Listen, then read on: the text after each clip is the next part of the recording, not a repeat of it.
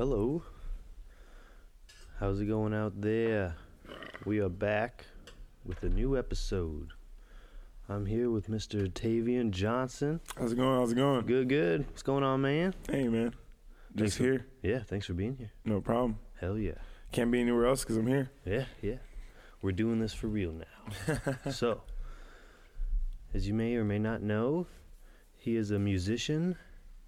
Go by the name of Taj, correct? Yep. Yes. Affiliated with the East Siders? Yes, that's the gang. Yes. Now tell us, who is the East Siders? It's just a bunch of guys who were already making music together, so we thought we'd slap a name on it. But it's me and my brother, and then we've come across some other characters as we've been doing this. Brian Fanning, Fantana is another one he produces. Young Scrimmage, he produces as well. We have another vocalist, his name is Spurg. And right now we were just hanging out with some more people from out east. Most of the people who were rocking with us are from East Moline, so that's where part of the East Siders influence came from. But yeah, it's just a group of guys that we were hanging out anyway, so we thought we might as well do something cool with it. Right. Now you a QC native? Yeah. So I originally was born in Silvis at Illini, but I would say I'm from East Moline. And I lived here most of my life, moved a couple times away, but somehow I always managed to find my way back here. So I would definitely say I'm from the Quad Cities, but I'm definitely from East Moline. Hell yeah. I lived all around this area. Definitely. So where did it all begin? What got you started into music? Well, I mean, it's something that's always been a part of my life. My mom was very into music, and I remember us listening to just all kinds of old just bangers, honestly, but like a lot of Lauryn Hill, a lot of Common, a lot of that soul movement was my childhood. And ever since I can remember, I've been hearing music, and like music's been around me. And so as I got older, it was kind of natural that kind of continued. And now I found myself getting yelled at by my mom because I had headphones in while I was trying to do my homework. Because I just always liked listening to music, and music and sports are super intertwined as well. So I was playing basketball and doing sports and running around with my friends. And so one of the things you're going to talk about is what music are you guys listening to and all that. Yeah. So it's always kind of been around, and it's always kind of been a part of my life. But I didn't really start trying to make my own until I was a freshman in college, so like 18, 19, somewhere around there. And I think the first thing that I ever tried to do was remix a Chief Keef beat. And I think I bit his flow like the whole time. It was trash. It was awful. But, now, what year was that? Whenever Bang came out by Chief Keef. I'm thinking it's like 2012. But then I kind of fell off with it. I didn't really do much with it after that. And then I got into poetry, which then I started writing poems in like 2013-ish. And then 2014 was the first time that I recorded myself. 2015, I think, was the first time I put something out. And then 2016, I think I put a project out or something like that. So it's fairly recent. Nice. It hasn't been too long of me trying to do my own thing, but it's been a whirlwind, that's for sure. Yeah. Time moves fast when you're trying to keep up and keep recording and keep putting things out and stuff. Yeah, definitely. Was your first release pretty well received and everything? Yeah, I made a song about partying at my school, so people were pretty cool with it. It did fairly well. I think I got like 1,000 plays, and it was just like people from my college. But it was cool. I mean, I'm one of the lucky ones that one of the first things I recorded I was able to put out. Like, it actually sounded good enough, because I know that's not the case for everyone. And that's a tough thing to have to get over, especially if you're not familiar with the recording process. That's a tough thing to have to cope with. It's like, I don't like this. Yeah, definitely. A lot of people have a gift, and then it's hard for them to go about finding out how they might get it out there, and everything. Because, with recording, people forget that what you're looking for is an inspired performance. Like, you have to like what's coming out of your mouth in order for you to like what's going to come out of the speaker.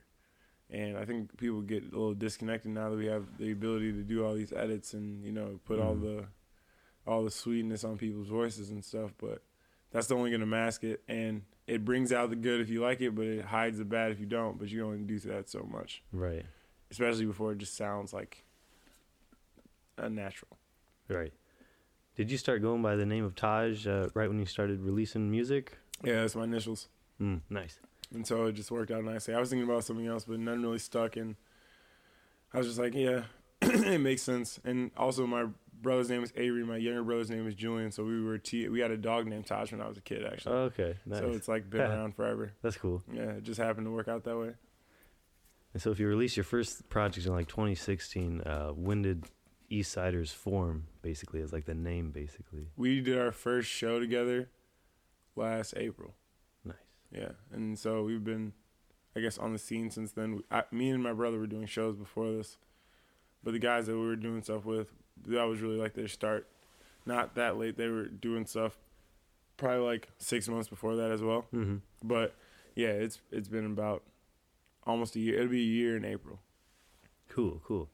And now, the start of this year, you and your brother opened a recording studio, correct? Oh yeah, Eastside Sounds. Yes. If you ever need to get your recording needs met or production needs or really whatever, I do graphics as well. But yeah, that's where we do most of the stuff that we do out of. And it's just a nice little space. If you're trying to do something that's a little more homey, as opposed to like, you know, your big empty rooms that are some studios, we definitely can provide that, and we have pretty low prices. We're trying to make sure that we give anybody that wants to record the opportunity to do so. So it's definitely been going well. It's interesting to own a business. A lot goes into that. Yeah. And it's a lot of effort. It's not easy. It's probably why most people don't do it. But it's been very entertaining and very engaging, and you have your ups and downs and stuff. But yeah, month one in a day.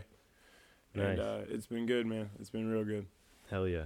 Is that your brother Avery? Mm-hmm. Okay. Yep. Is it just you two guys that own and operate it, or is the other like Eastsiders involved? Nope. It's just us. Yeah, Cool. It's just us that own operating, and if you want to get in there, you got to go through one of us. But the people who, you know, are with us and that do music with us the most, they all have access to come in and out and do their stuff there.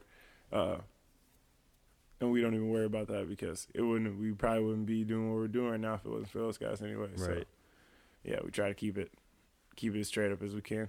Definitely. So was the opening of the studio, was that basically bred from the fact of like you wanting to be able to just do it yourselves anyway? Yeah, have your man. own space, and then Yeah, figure you yeah. can do it for others as well? Because you start like testing with it, you toy with it. Once you get burned by people so many times, or you just don't have people follow up, or you just can't afford to pay for someone, you figure that you got to get it done somehow. So you're either going to do it yourself or you're just not going to have it done. Right. And I was toying with it, and we were getting better at it, and we were doing it a little bit, and then I was taking clients while we were still in a basement, because we were in a basement before this, pretty much doing the exact same thing, but we have way better equipment now, obviously. Yeah. But we had people asking us to record them and do stuff for them while we were still in the basement, so it's like, this space isn't going to work for this, and we should probably, if we have our sights set to being bigger and doing more, we're probably going to want to get to a place where it's going to facilitate that, and, you know, people are going to want to be there, and it feels right and all that stuff. So that's definitely where it came from. I would say, more than anything, I'm an artist that happens to own a studio rather than me just being a straight-up studio owner. Because it comes with different mindsets and different intentions and all that stuff. Yeah, for sure. Is it you two that are just like working the board and everything, engineering, recording yourselves as well? Oh, that's mostly me. Yeah. So, we have there's probably like 5 people there that could record if need be. But the people who are like mixing and mastering, it's mostly a lot of me, and then my homie Jordan Atwater, Jordan XO. Shout out, Jordan. Yep. He is doing a lot in there too as well, and he's got a lot of people coming in and out of there. He probably brings in there more people than I do. So it's really for whoever wants to utilize the space. All the stuff's interchangeable. You can come in, plug your own stuff in, record your own tracks, and leave out of there at a very competitive rate, as opposed to, you know, there's some places where you have to go in through their audio system and all that stuff because they had it rigged up already. Right. So we're just trying to make it flexible, make it so that people can get in there and do what they need to do and all that stuff. Definitely, for sure. And now you also mentioned before we started that you were going to be doing a TED Talk at some point. Yeah. I'm doing a TED Talk in March. I don't even know. Hold on. I'll figure out what day it is. Because I got to start telling people this. But it's a TEDx talk. And when they told me that, I was like, okay, so I'm probably going to have to, like, drive to, like, Des Moines or Iowa City or Peoria or something. But actually, there's a TEDx Davenport. Nice. Which was very surprising to me. Have they been doing that a lot? Do you know? Or?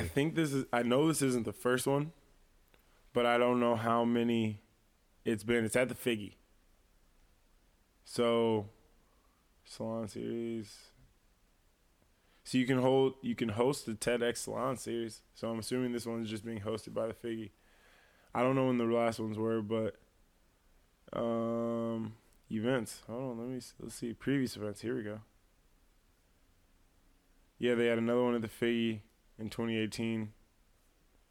I don't know what date, though. Doesn't say. They had another one at Western. They're going to have a youth one at Putnam, which is going to be probably really cool. Mm-hmm. Wow, yeah, that's pretty dope. But, yeah, the one that we're doing is March 27th, 12 to 5. I hope it's a Saturday, or not, I'm going to have to take off work. Yeah, but it's dope, man. I was getting interviewed for something else. There's like cycling billboards with college stuff on them. Mm-hmm. And I was getting interviewed for that. And the lady that happened to be interviewing me that day was looking for people to fill slots. And so we just started talking. She's like, you seem to have an interesting story. Have you ever thought about doing a TED Talk? And I was like, kind of. I never really... No, actually, I had put a lot of thought into it. And it's one of the things that are on my... So, all right, let's backpedal. Mm-hmm. I was trying to figure out what I want to do with my life. One of the ways that I thought was useful was called Warren Buffett's 5-25 rule. And what you do is you write 25 things that you want to accomplish in your life on a piece of paper. And you can do more than 25, it just makes it harder, but 25 is a good number. Take those 25 things and rank them in order of importance, starting at the most important and going down to the least important. Once you have them in order of importance, you look at the 5 things that are on the top. Remember those 5 things, the 6 through 25, put a giant line through all of those things. Because if you really are serious about getting 1 through 5 done, you should not be putting energy into 6 through 25 because you haven't even finished the most important thing yet. Why would you do if you're putting time in 19 and trying to move that forward, but you're not accomplishing what you should be doing for number 1, you're actually being ineffective based on your own moral compass and how you gauge your productivity, right? Because you wrote the things down in order. Mm-hmm. So I think, actually, I'll tell you exactly which one it was.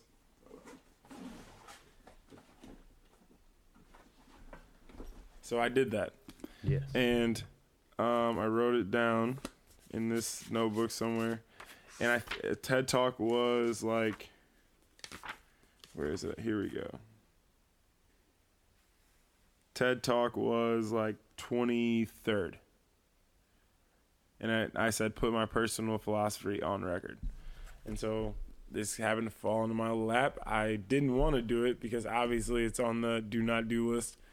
My girlfriend was like, don't be stupid. Like, how often do you just get somebody that walks up and asks you to do this? And I'm like, all right, that's a good point. Right. Yeah, I decided to do it. And I guess like a preview for it basically is more just, well, I guess if this is where we're going to start, let's go ahead and just get into it. So, and this is kind of heavy stuff for those listeners who are maybe not inclined to thinking about life and death in a critical way. Be careful. Well, if you're listening to this podcast, you better be ready for some deep shit. deep shit. Yeah. Because I mean, fuck around here. And I don't. Yeah, that's good because I don't really like holding my tongue. If I feel it, I'm gonna say it because it just works better that way. Yes, it just works better. Then they don't have to bullshit you, and it's just like everybody sleeps better at night. Right. So long story short, very long story short, I was in an online business. It was a network marketing business, pyramid schemes. For those who are going to be like, it's a pyramid scheme. But it's 100% legal. I made money. The federal government sent me a fucking tax form. I made like $6,000 It was great. But got to the end of the business, like not to the end of it. I was in these meetings with these peoples and having these conversations. Punchline of the business is what they're doing it for, what the whole thing comes back on, Jesus. Like they were basically evangelists and they wanted to spread the message of Christianity in attempts to convert people. Mm-hmm. That's why they were doing what they're doing. Everything else was just a dog and pony show to be able to get you to Jesus. I didn't have a problem. Okay. At the time, I had a problem with that because I was looking for answers that people weren't providing. Mm-hmm. And that's something that I think everyone goes through. And I can't really make them out to be the bad people because I couldn't answer questions that I was looking for. Mm-hmm. They didn't have to have the answer to those because they weren't looking for those answers. They didn't ask those questions. So I get that now. This is a more mature Tavian at this point because the Tavian at that point was like, nah, that's bullshit. Like, I asked them straight up. This is probably like an hour and a half into our conversation. If I lived by all of Jesus's principles, turn the other cheek, do unto others, the whole nine, right? Don't shave my beard, don't wear animal clothes mixed together, whatever the fuck the other rules were. And I get to heaven, and I'm at the gate. We're about to do the thing, and I've done all of the things that I can, but I just didn't say that I think Jesus died and rose 3 days later, because that was the crux. You had to admit that piece. It has to be that it is a for sure fact in the deepest pits of your heart. I said, if I don't say that, do I go to heaven? They said, I will not judge the sinner. That is not my job. And I'm just like, okay, so that's a no. And the other thing was, I asked, basically, if I have someone that has a competing view or doesn't believe in the way that you do, I basically asked them, do they have a place here? And the answer was, I guess we have to make room for them, yes. But that was pretty much the boiling point of it. And I was just like, I can't do this. This isn't going to work for me. I'm sorry. The money's there. The money's great, but no. So we left that. And now that I refuted that, now I went away from that, I had to go find answers for myself. And so I told myself I wanted to do my best to try and sum up the human condition. I was trying to do something that would be able to get, what do we all have in common? What do we all do that we all do and that can unite us in some way? Little did I know this question drive people insane. Like, some people legitimately lose their mind doing these things. And it's like, it's like playing with fire. But, side note, we're all descendants of the first ape that saw fire and was like, I'm gonna fuck with that. Like, everybody else was running away and they're like, nah, I'm gonna fuck with that. Yeah, right. We all come from that guy, whoever that guy was, or girl. I'm not sexist. So, I think that the reason I wanted to do it is because I didn't want to fix for me. I wanted to try to help fix it for other people. So, a lot of conversations, a lot of crying and upset, just because, it's a tough place to be when you don't have answers. Like, that darkness factor is kind of scary. But one day I'm riding in the car and my girlfriend's reading some book. That's a whole different story. But she's reading a book and she comes across a poem, and the poem is, if you sow a thought, you reap an action. So sowing and reaping is like plant, you harvest it. Sowing is planting, reaping is harvesting. If you sow a thought, you reap an action. If you sow an action, you reap a habit. If you sow habit, you reap character. You sow character, you reap destiny.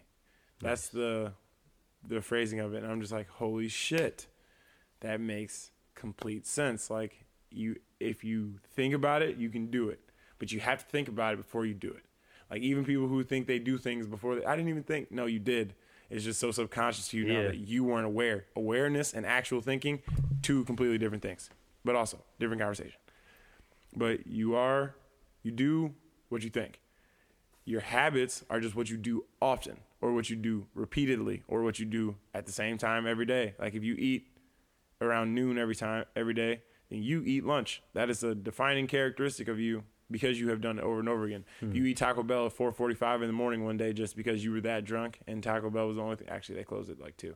But whatever, you get the point. That doesn't mean you always eat Taco Bell at 4 a.m. Yeah. No, not at all. You just did that time, right? Mm-hmm. That's your habits. You sow habits, you reap character. So like your habits end up being a defining factor about you as a whole. So like if you smoke a lot, you're a smoker, right? Right. Like that is a part about you. Now, if you lose your temper when people say things you don't like, you're a hothead. And these are now become, if someone was to describe you, their first term that they said about you was like, hey, that's a nice guy. That's a character piece, right? You sow character, you reap destiny. And that is to say that nice guys finish last. If you're one of the people who believe in that, then you think that the nice guy is eventually going to be, getting cheated on by somebody who doesn't think that he's cool enough to sit at the table on Wednesdays or whatever.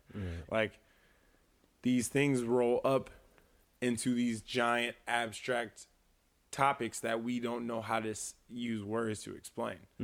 And because of that, you'll hear people say like, oh, I have my dad's temper, or I've never been good at that. It's like, no. Every time you don't do that, or every time you blow up like that, that don't have shit to do with your dad. It has everything to do with you at that moment. It was like, I'm going to do this. And whether or not you holistically think that you're under control of it or not doesn't matter, because it's still coming from you. So like, make an excuse for it or do it. It doesn't, or either make an excuse for it or don't and fix it. Like, I don't care which one you do, but I still am aware of what just happened, or like I am still aware that you do this, or as somebody who knows you, they're going to hold that in context. That's part of the reason why this is so fucked up, is because you as a human are at the same time, think about this.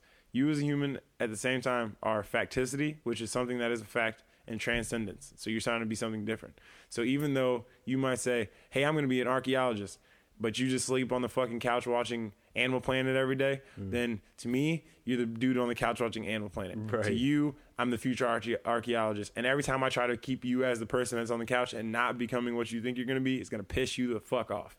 And that is something that I might not even be doing intentionally. It just might be how I perceive you as an object in my mind, because you perceive yourself as transcendence. Facticity and transcendence don't go together whatsoever, but humans, for some reason, can be them at the same time. That's part of the talk as well. But my point in saying all that is the poem itself stuck out to me because it rolls back these big ideas. You are what you're going to be in life, and the whole glitz and glamour or whatever rolls back into what do you do that makes you you. And what do you do makes you you is what do you do often. And what do you do is what do you think about. And you can just roll it all the way back. So then what I did was I said at the end, I added to the poem, and if what you do changes others' thoughts, that's how you change the world. Right. And then we wrote it out and like we made it into a tattoo. Nice. So I tattooed it on me because I'm like, I don't ever have to think about this again. Like, this makes sense. I really can't blow holes through this. And it's something that I can fall back on when I get into those moods where it's like, I feel like a piece of shit right now. Like, what's going on? Well, I didn't clean up. I didn't take a trash out like I said I was going to. Haven't finished this that I needed to finish. And I'm about to go to work where I know I don't have that done either. So it's like, of course I feel like shit because I haven't done what I was supposed to do. Right. And being able to be more in tune with like, where do these things stem from just leads to a much happier existence, I feel like. Definitely. And that's part of it, but I get into way more heavy shit. So we can save that for right now. If there's any like lighter part of this that we want to get into, because this is it's interesting, man. It's interesting. I think it's definitely true ideas to live by, for sure. No, And yeah, it's true with everything. I mean, and just like in the sense that like you have to take action to make things happen. It's kind of the same way. If you want to get to this further point, if you're like, say, like a fat lazy piece of shit, you want to become like fit and fucking awesome looking and shit, it's like a lot of work. You gotta sow habits and everything. It's not gonna work for you. The body wraps, it's not how that goes. Don't pay attention to any of those things. Not how that goes. You're gonna lose some water weight and be pissed. Yeah. Like, what the fuck is this bullshit? You wrapping yourself up, it doesn't like work. leftover turkey is not going to lead you to having 6-pack abs. Like, that's not why we made saran wrap. No. Not intended purpose. Absolutely not. I can't believe don't do it. Just don't do it. And see, that's one of the hardest parts of the whole thing is like there's some times where you feel like you're getting to a place where you can make a rule about the general public, and like you're like, this makes sense. Everyone should think like this because this makes sense, which is a whole fucking lie in that of itself, but whatever. But you just think you get to that mode like, yeah, I think this is right. Like, yeah, this makes sense. And then there's fucking stupid people. And it's just like, oh no, I forgot I have to factor you guys into this. Like, I forgot I have to make sure that the people who I have to pit myself against someone who legitimately thinks that if you wrap something around your body, it will push the fat out. And what was it? It was like just thinking you're sweating it out or something. It's some weird. I don't. Let me put it like this. If someone makes a claim, like if I say Darth Vader's my father, right? Someone asks me and is like, who's your dad? And I'm straight Darth Vader. All of my life. Never said anything different. Which I would have had the opportunity to do because my dad was not around when I was a kid. So Darth Vader is my father. Doesn't matter who asks, that's what I say. Unless I'm fucking Luke Skywalker, that's a lie. Yeah. But the only way that you would be able to prove me wrong is by finding every single person in the world that could potentially be my father and making sure that they're not Luke or Darth Vader. Mm-hmm. And if you don't do that, in no point of what I'm saying can you prove is legitimately false. It's the problem with stating claims. If you say some stupid shit, I have to try to tell you that you're wrong. But you can just say, but what about this? Then I have to go disprove that, right? Mm-hmm. So here's where we're getting into the sticky situation, because it's like, you can tell me that if I wrap this around my body, it is not going to work. But like you said, if you're in there sweating like an actual chicken in a fucking oven because they put bags on them because it retains heat, and you just happen to lose a couple pounds, then I have to get out the fucking measuring instruments and try to figure out if what you're saying is worth a damn. Right. Newsflash, it's not. It's definitely not. But by you raising that claim, it then puts the blame on me to disprove it. And you can never disprove everything. It's an infinite possibility type game. You're going to always be able to put up a concession to me saying, oh shit, and now I have to do that again and disprove this one. Yeah, they're gonna have a whole list of whatabouts. And you know the place where it's actually most prevalent, which is unfortunate, is the whole autism and vaccines debate. They had to go through rigorous amounts of testing when they knew on the front end there's no fucking correlation. But now people are like, oh my God, I don't want my kid to get autism. You want your kid to have a mental deficiency, or do you want them to fucking die? I don't know if you missed polio, but it wasn't cool. Definitely wasn't cool. Like, for anybody involved. And we pretty much got rid of that shit. We do not need your simple-minded ass bringing it back. Because it's not even their kids that usually get sick. It's the kids that they're with that get sick. I mean, sometimes it is those kids, but it's like, damn, lady. And I said, lady, that's even bad. Whatever. My point I just posted something about that the other day. You could say it was sexist because I just say, like, vaccinate your kid, you dumb bitch.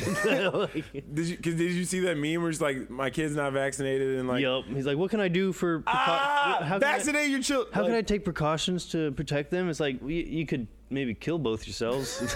Fucking be done with it now. Like, forget it. You got come too far. You can just give your kid lockjaw yourself. Just have him eat a bunch of fucking bubble gum, and he'll never open his mouth again. You stupid ass.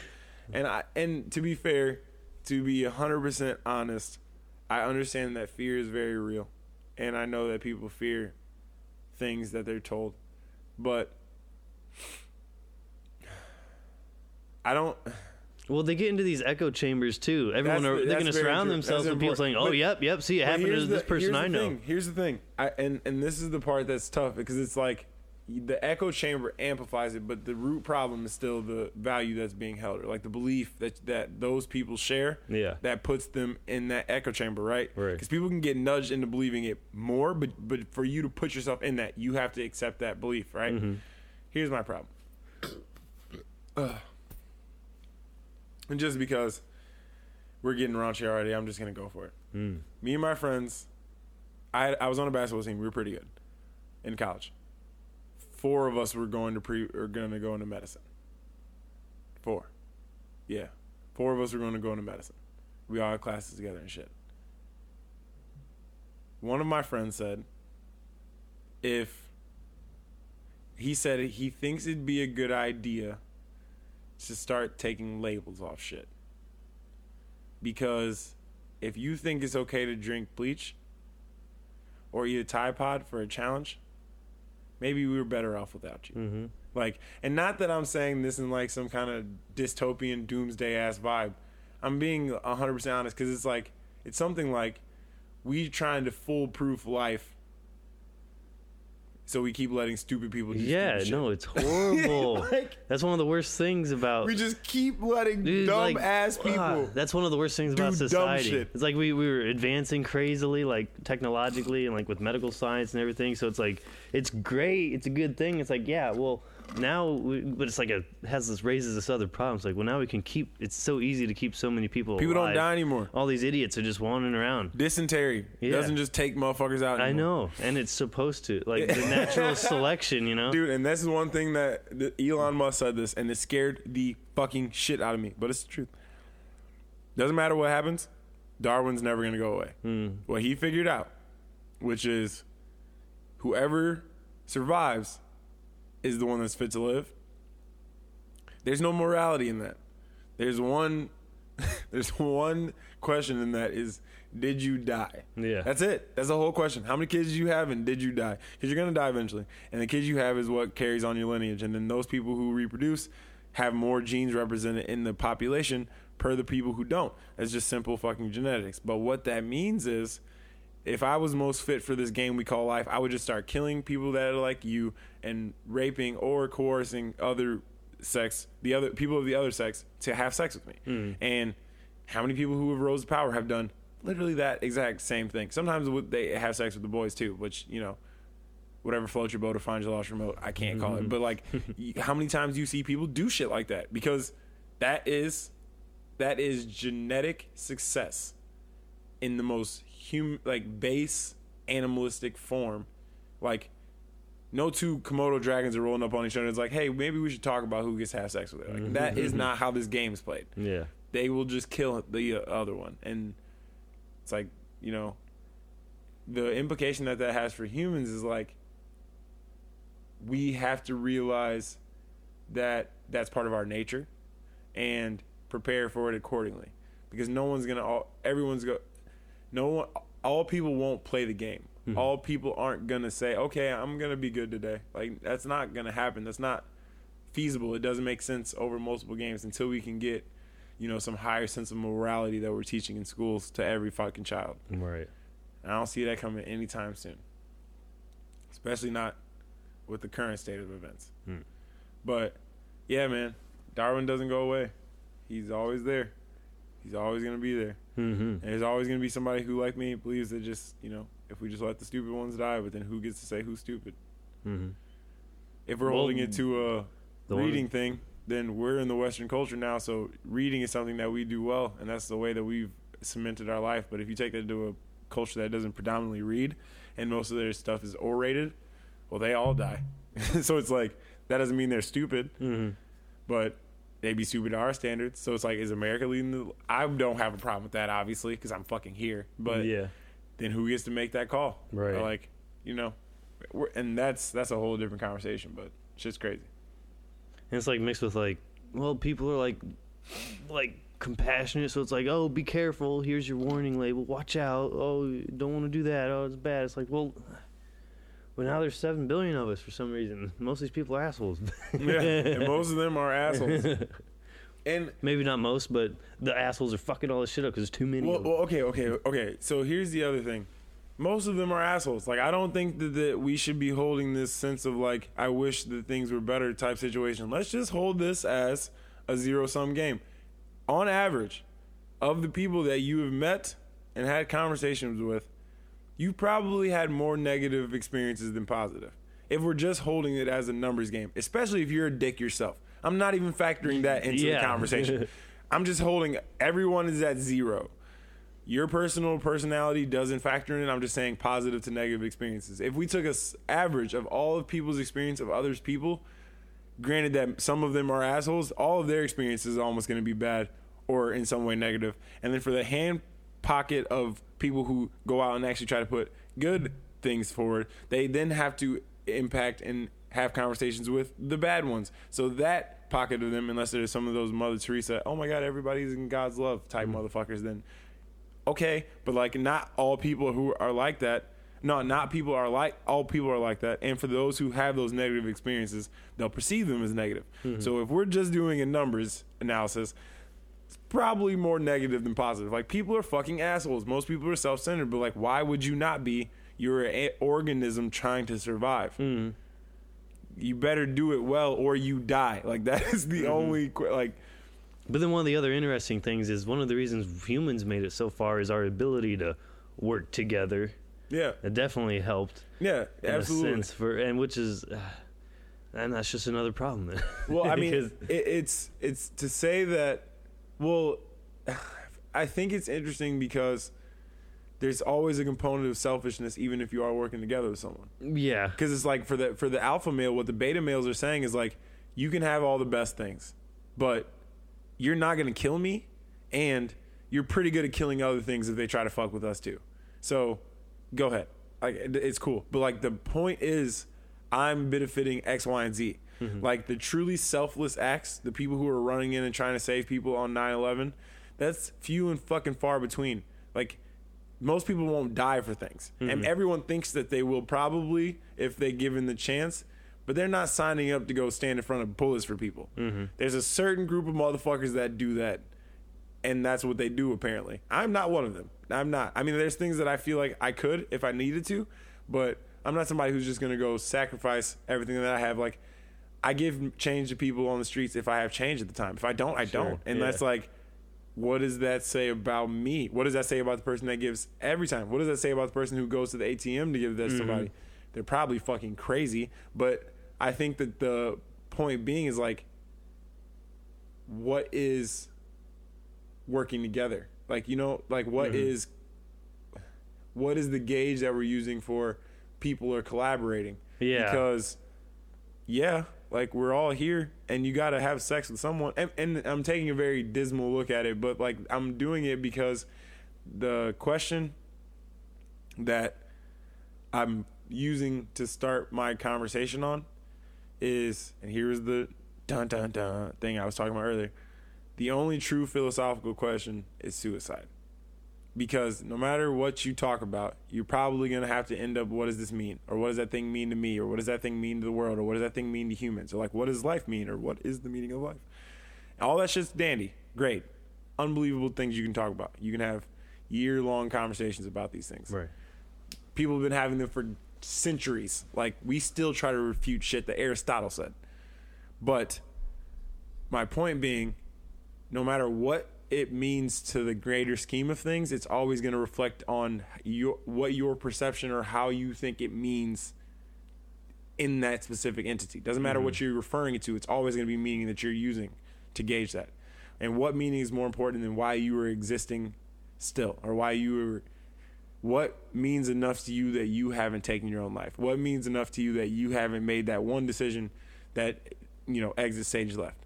The one decision you can't go back on. And because you can kind of dial it all the way back to that, you have to answer one question very early, is, what does it mean to you? What does all of this shit mean to you specifically? And if you can answer that, a lot of shit is easy. Like, a mom holding a baby in her hands, crying and feeding it, she probably doesn't need to think too hard when you ask her what her meaning is right now. She's currently fulfilling it. Whether or not she likes it, she knows exactly what she's doing. And I'm only using that one because it's so easy for people to latch onto. It's a tale as old as time. Is that what the fucking intro? Disney's fucking amazing, bro. We're not getting into that. I have a whole ass conspiracy theory with Disney, but we can get into that later. Maybe save that topic. But I think that because it's always coming from what it means to you, we're all selfish. We have to be. That's how you analyze the world, is how it reflects onto yourself. And when you love someone, I think that you accept that how does this reflect to me to how does this reflect to us, and that us component is very important because then you make the entity bigger than just your own consciousness, et cetera, et cetera. But yeah, man, I think selfishness is something that needs to be a part. If anybody's planning a business or wants to like change the schools or whatever, you got to factor that part in because nobody's out here just doing things completely with no self-regard. It just doesn't make sense. It doesn't work that way. Yeah. Is my opinion. I always have to do that because I've had people who have severely disagreed with my opinions in my conversations and they don't say anything. I'm like, dude, why didn't you say anything? Like, it would have been a lot easier if you'd have said something and we could have talked about it because I could be wrong. I'm looking for times where I'm wrong so then I can correct that part of it and make my whole argument more solid. Yeah. I need those things. You should always be questioning yourself and all that shit. Yeah. You know, there's it's a way like to if you don't question yourself, what are you just saying you're right? Like just walking around this life. A wise man knows he knows nothing. Yeah. And that was, I'm pretty sure, Socrates. Let me make sure. That's the one thing that I do bad when I'm in these is misquoting. That was Abraham Lincoln, folks. Hey. Turns out. A wise man. At the TED Talk, do you present your TED Talk and that's it? Do they open it up for questions and discussion at all? No, I think it's just a one and done. Mm-hmm. And I'm sure that there'll be more like long form stuff afterwards. I'm sure we could like go get like a cup of coffee or something. Sure. It was Socrates. I was right. Nice. But I don't know, man. I think I haven't even really written the talk yet. It's not till March, but we have to do a rehearsal in a couple days or in like 4 days. And so I got to have it down for that at least in some aspect, but like I really want to have fun with it, and I'm really trying to spark people's critical is the wrong word for it. I want them to make the perception of themselves and their reality more tangible. I want them to be able to think about it in better terms and be able to see it in a better way that is more coherent, and try to give them the tools to be able to change some shit about it. Because if you out here and you think you're a piece of shit, everyone's going to believe you. There's a great quote. I don't know who said it, but it's, if you think you can or you think you can't, you're right. Yeah. Yeah, definitely. Oh, fucking 100%. You're right. So, I mean, if you think you can do it, great. If you think you can't do it, great. But they're going to believe you. And, like, if you don't believe in yourself, they're not going to believe you. But if you do believe in yourself, they might not want to hear it, or they might not believe you now, but they'll believe you eventually. Right. Like, if they only see you doing it, that goes back to the whole, that's a character piece. But the only way you get to character is that you do something enough times that people expect it from you. Yeah. And then it's like, oh, you need the song done? Come holler at my friend Todd. She does this, this, and this, because they've seen me do it 5 times. You know what I'm saying? It's off the top of their head. That's how you get that. That's how you get your foot in the door and like get to work and work with people, is because if they see you doing it one time, they'll be like, oh, let's fuck with him later. Like that's how that goes. At least from what I've seen so far. Yeah. That's one way of doing it. Yeah, for sure. Man, how long have TED Talks been around now? They've been doing that shit for like fucking... I know, bro. I remember over a decade, right? Like a while. 20 years or something? I think they started in California. Yeah. And Ted's not a guy. Yeah, where'd that name come from? Technology, education, and design. Oh, yes. Learned that. I was like, whoa. TED Talk is a non-profit devoted to spreading ideas, usually in the form of short, powerful talks, 18 minutes or less. TED began in 1984. Damn. As a conference where technology, entertainment, and design converged. Today covers almost all topics, from science to business to global issues, in more than 100 languages. Damn. 1984. And they popping right now. Yeah, Christ. That's crazy. Because it just started, like, they just have it start, like you said, it started in California then. And I guess they've just been doing the TED Talks and the TEDx Talks, like just going around the big cities, I guess, for the most part. And that shit used to be like on Netflix all the time back in the day, right? And now I know you can just watch a bunch on YouTube or whatever. Ton on YouTube.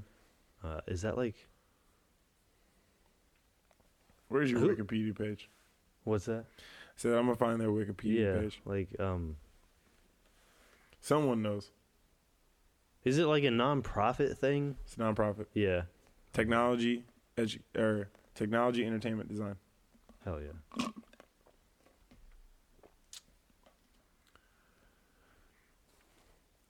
The main TEDx conference is held annually in Vancouver, British Columbia, Canada, at the Vancouver Convention Center. Prior to 2014, the conference was held in Long Beach, California. Yep. Yes, sir. Hell yes. Yeah, that's going to be Who awesome. signed to That'd be a pretty Bill cool Chris experience Anderson? and shit. Wait, where is it? February, which held annually. Yeah, Silicon Valley. Yes. Makes sense. Everything's there. Yeah. Till is old. Now I got the fucking Disney We've been song dealing with still in this my like fucking negative bullshit weather. They're just out there in this glorious weather. Oh, it's nice and warm. Let's have a talk. Let's have a head. Yeah, bro, but doing all remember, kinds of shit out. They don't gotta remember- worry about the weather. about 6 months ago, it was hell on earth over there. So I'll take the snow. I know where that's coming from, and I got windshield scrapers. Fuck that, bro. Like, no, I'm not. No, hell no. And No they shit finna go fires. into it's finna go into the ocean. I'm straight. No, yeah, they're just gonna plop off, become Dude. an island. Yeah, they're trying to get independence. Yeah, you're gonna have to now. Yeah, It's an island now. No, but bro, when I saw the tornado with the fire in it, I was like, this is because Trump is president. Like, the only way that you see fucking hell tornadoes, like, have you seen the video? Hold this on. must be a sign. Dude, They're hold on. sending us a sign. Hold on. Fire tornado, California. You can find me in St. Louis. I have a stand-up comedy bit, Yeah. but it's very hit or miss. It depends on if you were a Nelly fan. Do you do stand up? I've thought about it. Yeah. I definitely want to do it before I like I want to do it while I'm like not famous, Yeah, yeah. bro. That is a tornado of fire. We're looking at some shit right now. It's like out of a movie. Tornado. This looks like CGI, bro. Yeah, it's like on the horizon. There's just a fucking Whole tornado. whole fire. tornado, just like a tunnel of flame shooting into the sky. Dude. This is not okay. It looks like the movie This Is the End.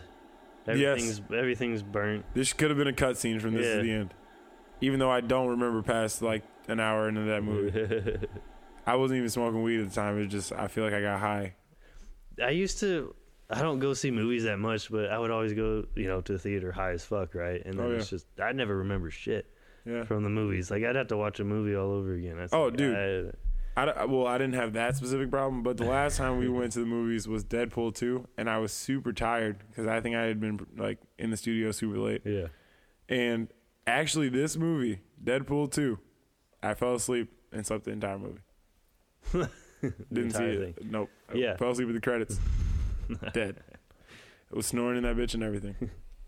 And it was when they got the reclining seats. I was out. You weren't like too a light. loud? No one was like punching you, like, wake the fuck up. No, she said I was okay. My girlfriend was with me. Yeah, man, Out like a light. it's like, man, I'm too forgetful. I might remember bullet points from the film, but it's like, man, I need to just, fuck the weed. I'll just start taking shrooms before I go see the movies. That'd be way better. You can Way worth my money and experience. you can look at the Spark Notes for the movie. Yeah. Dude, shout out to Spark Notes. That's the only way I got through school. Spark Hell Notes yeah. was the shit. Did you ever use Spark Notes? No, not much. Maybe here and there. Were you one of the good kids? I mean, I don't know. School is like, thinking about school for me, it seems like, oh, it was so long ago. I feel It you. was like 30 years ago. Dude, the crazy thing is like, so I work with a lot of people who are like, the people I work with are probably like mid 30s, late 30s, early 30s, right there, Mhm. circa there, right? So I'm 25. So you would think that isn't that big of a deal. I get shit about this fucking daily about how young I am. One of my coworkers like, I'm not a millennial. I was like, are you 33? Like, yeah, then you're a fucking millennial. Yeah, dude. Like, yes, you are. Yeah. It's like, I don't even like technology. I was like, shut up. I don't care what you're saying to me right now. You don't You're get a to millennial. pick your generation. You don't. dude. You don't. Actually, who picked it was your parents when your dad decided to come in your mom. Like, that's literally the only. There you go. And I think one of the funniest things is that people cringe when they hear things like that. And Kanye West put it so well. Even though we could do a whole conversation on Kanye West right now, I would highly suggest against it because I have very strong feelings, and they take very long to explain. And he's not worth the time. But Kanye said, "Let me fuck you raw, say fuck the outcome. None of us would be here without cum." And he's right. Like, wise words there. There's no part of that where I hear lying. He didn't lie at any part of that. He didn't lie at all. There wasn't a lie. There wasn't a lie to be found right there. Yeah. And it was clever. And he used this like weird ass like, oh, is that the polar bear from? Oh my God, that's the Coca-Cola polar bear. It is. Oh, dude, that's him. What joke did I have about? Oh, Dave Chappelle has a great bit about the Coca-Cola polar bear. She was like, "You should buy the white can of Coke because it supports the polar bears." He goes, "Bitch, if a polar bear was in here right now, it would try to eat you. Fuck that can of Coke." He said, "You know what? Let's bring a polar bear in here. I'm going to drink the can of Coke behind this glass. And you tell me how the polar bear is helping you out right now." Yeah. It's like eating your fucking face off. Like, yeah. But yes, shout out to that polar bear. Me and my girlfriend were just talking about like bears and animals like that. It's like, well, some people say like, yeah, "Oh, he's so cute. The bear's so cute." It's like, well, because you've seen them on like a poster, like a cartoon, or like a fucking whatever. It's different when it's in your TV. I mean, pictures of bears can be cute looking, but yeah, dude, you see that shit in real life, dude, you're gonna shit your pants. And they run like 30 miles an hour. They're gonna climb the trees too. Usain Bolt is only like 32 miles an hour. Yeah. He can barely outrun a fucking bear. Fuck.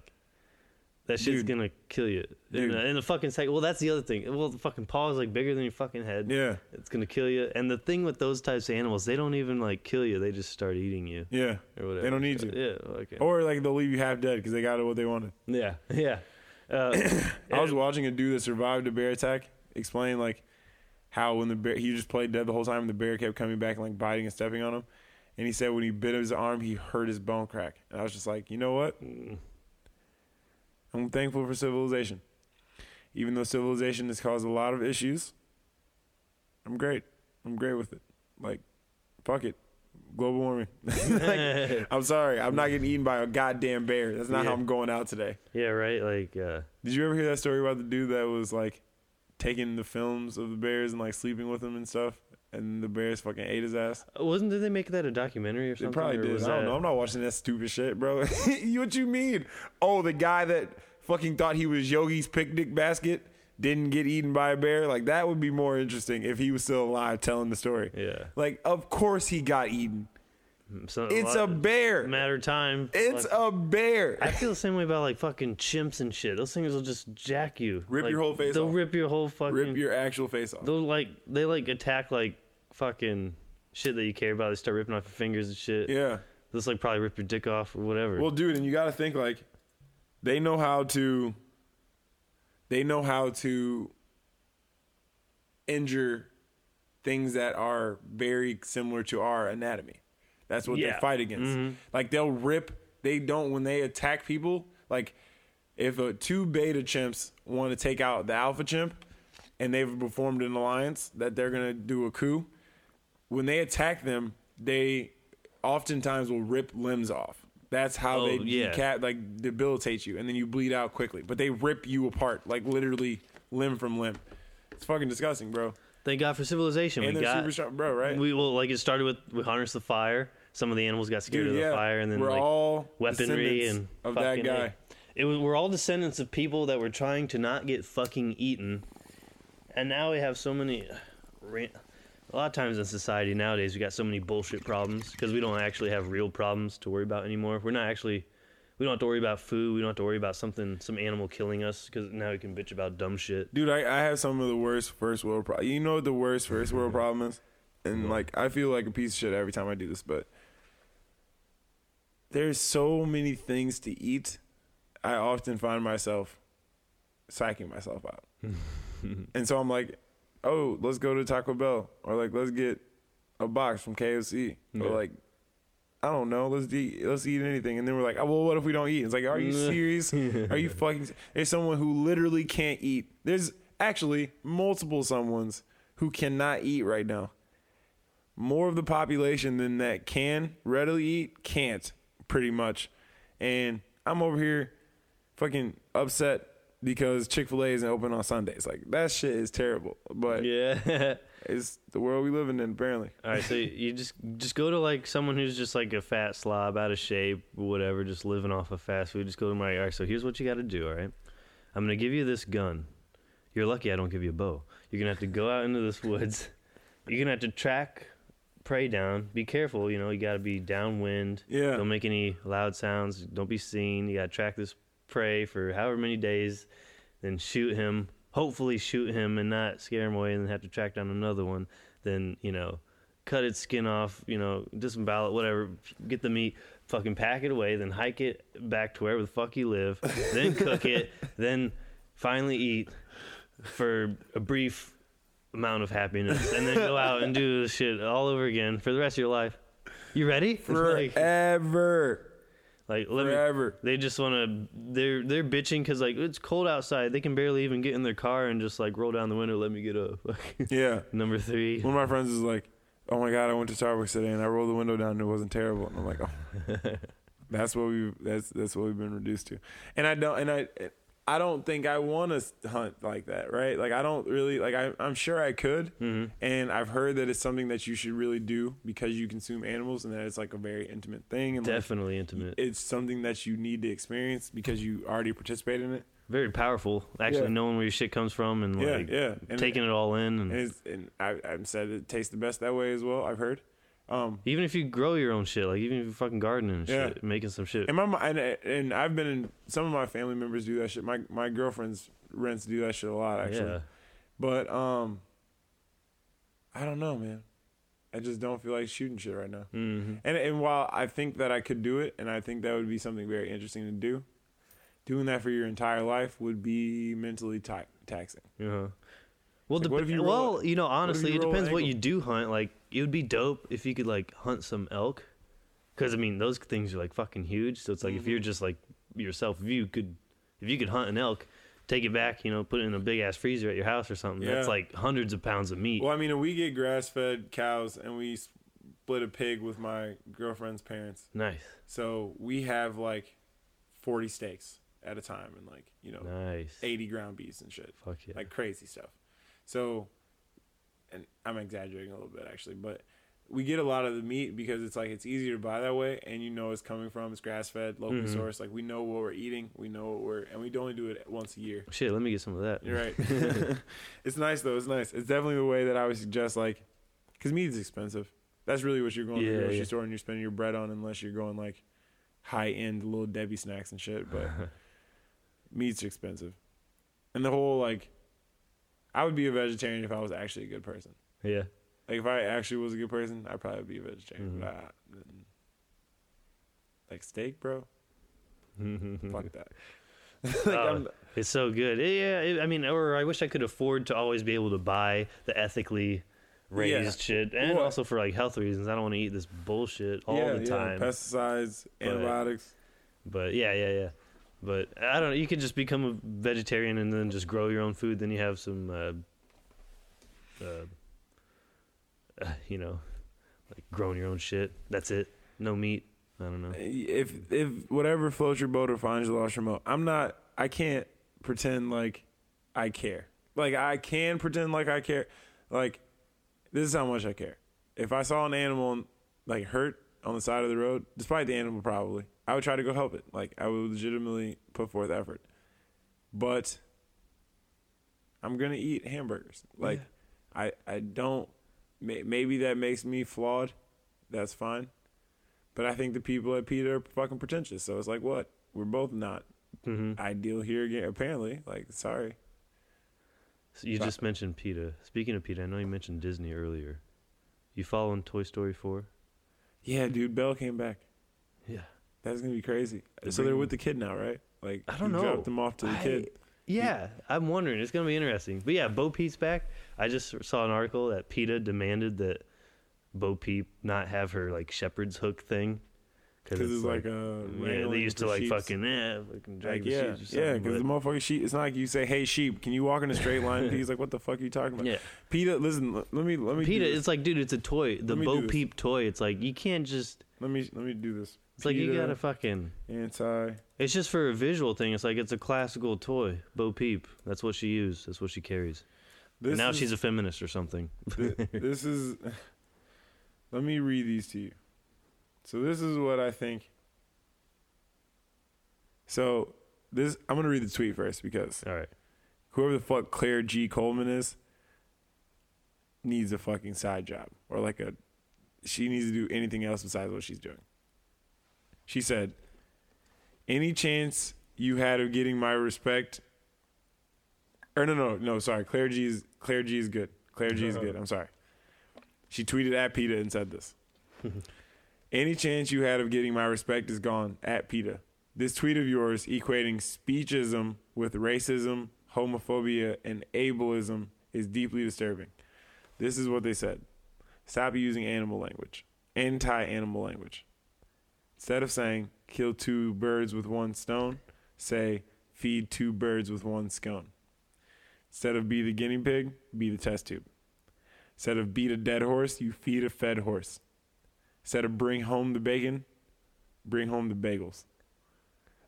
Instead of take the bull by its horns, take the flower by its thorns." Now, 2 things immediately. Number 1, beating a dead horse is terrible. But feeding a fed horse is also not good if you are overfeeding the horse. And how much of the dead horse is feeling the fact that you're beating him if he's already dead. So realistically, your comment, if you want to just say strictly with conscious awareness of unfortunate things happening to you, is more harmful than mine because what I'm saying is dead already. Yeah. What you're saying is now being overfed because you're stupid ass. PETA, they don't even understand that one. Like, beating a dead horse, the point is it means it's redundant. Like, Which, you retard, like fucking idiots. Yeah, and you wouldn't repeatedly feed a fed horse because that would lead to the horse dying. Then guess what you could do with it after it died? Fucking beat it. Beat it. That is what you would do to that because you're a fucking idiot. Yeah, and beat yourself because you're fucking retarded. And that's the second point is, are you they equated that to racism, homophobic language, ableism, which is like the, handicapped people being able to do what they do in the world without calling them terrible names like retard. And ableism. They compared, people realized that these forms of saying things, racism, homophobic slurs, all that, were terrible. So now you should stop using animal language. That's how they pitched this stupid ass list. I was like, you ignorant motherfuckers. Yeah, I don't know. You stupid bitch. Like, I can't believe that. I can't believe it. And I was like, this is the world we're living in. This is actually a whole thing. This is something that actually happened. Okay. Yeah, I had heard that briefly about some of those phrases they were bitching about, but I never read into it. It's really cringy to... Dude, the most... Are they just trying to throw topics out there and seeing what sticks? I think... They're just trying to... I don't know. You lost me. Like anything good they could say is just going to be washed out by all the dumb shit they're saying, Nothing at this point... get taken seriously. Nothing at this point is going to redeem this for them. Yeah. Like, they can't... Exactly. You don't backpedal on this. So shut the whole organization down. We have to start over. All right, speaking of dark shit, so El Chapo, because we were talking... I was reading you're talking about that. I haven't followed that at all. So what's going on with that? So there's apparently... His trial's been going, and they've had 12 of his former henchmen testify against him. I think 12 was the number. I don't remember. And one of the henchmen said, first of all, his name was Lollipop. Okay. Objectively hilarious. I'm interested. And he admitted to killing over 150 people. He said that as he was killing people, he needed to continue changing, so he kept getting plastic surgery done. And he ended up looking like one of the dead people and fucking Goosebumps by the end of it. No. Shit, just all kinds of crazy on his face. Ugh. Whatever. And so I was like, all right, I'm interested. Let me look this up. First thing that I typed in just his name, just El Chapo. El Chapo drugged and raped 13-year-old girls, witness claims. well, excuse the fuck out of me. Like, Yeah. I didn't think that I was getting into child molestation, but I thought this was drugs. I thought we were talking what about the heck? drugs, but apparently not. Well, you gotta get them on something. Oh, they're getting him with everything. Apparently, everything, they're huh? throwing the book at him right now. All right. From shocking to bizarre. Let's see if we can get some top facts. I haven't been keeping up with this, but I'm sure this is like the top of the list. Anybody who was in the border of Mexico and the United States probably is very tuned into this. Yeah. He had a high-tech murder room in his mansion, a drain to the floor for easy cleanup after slayings. As one must have. When you reach In that level. house, no one comes out, one of his people said. Both of those people were in on firearm charges. Narco mistresses. He had a wife and many mistresses. He tracked 50 people around him through their phones and computers. He paid the Mexican former president $100 million for a payoff. He buried some of his enemies alive. Ooh, that's a bad one. He escaped jail. We all knew that.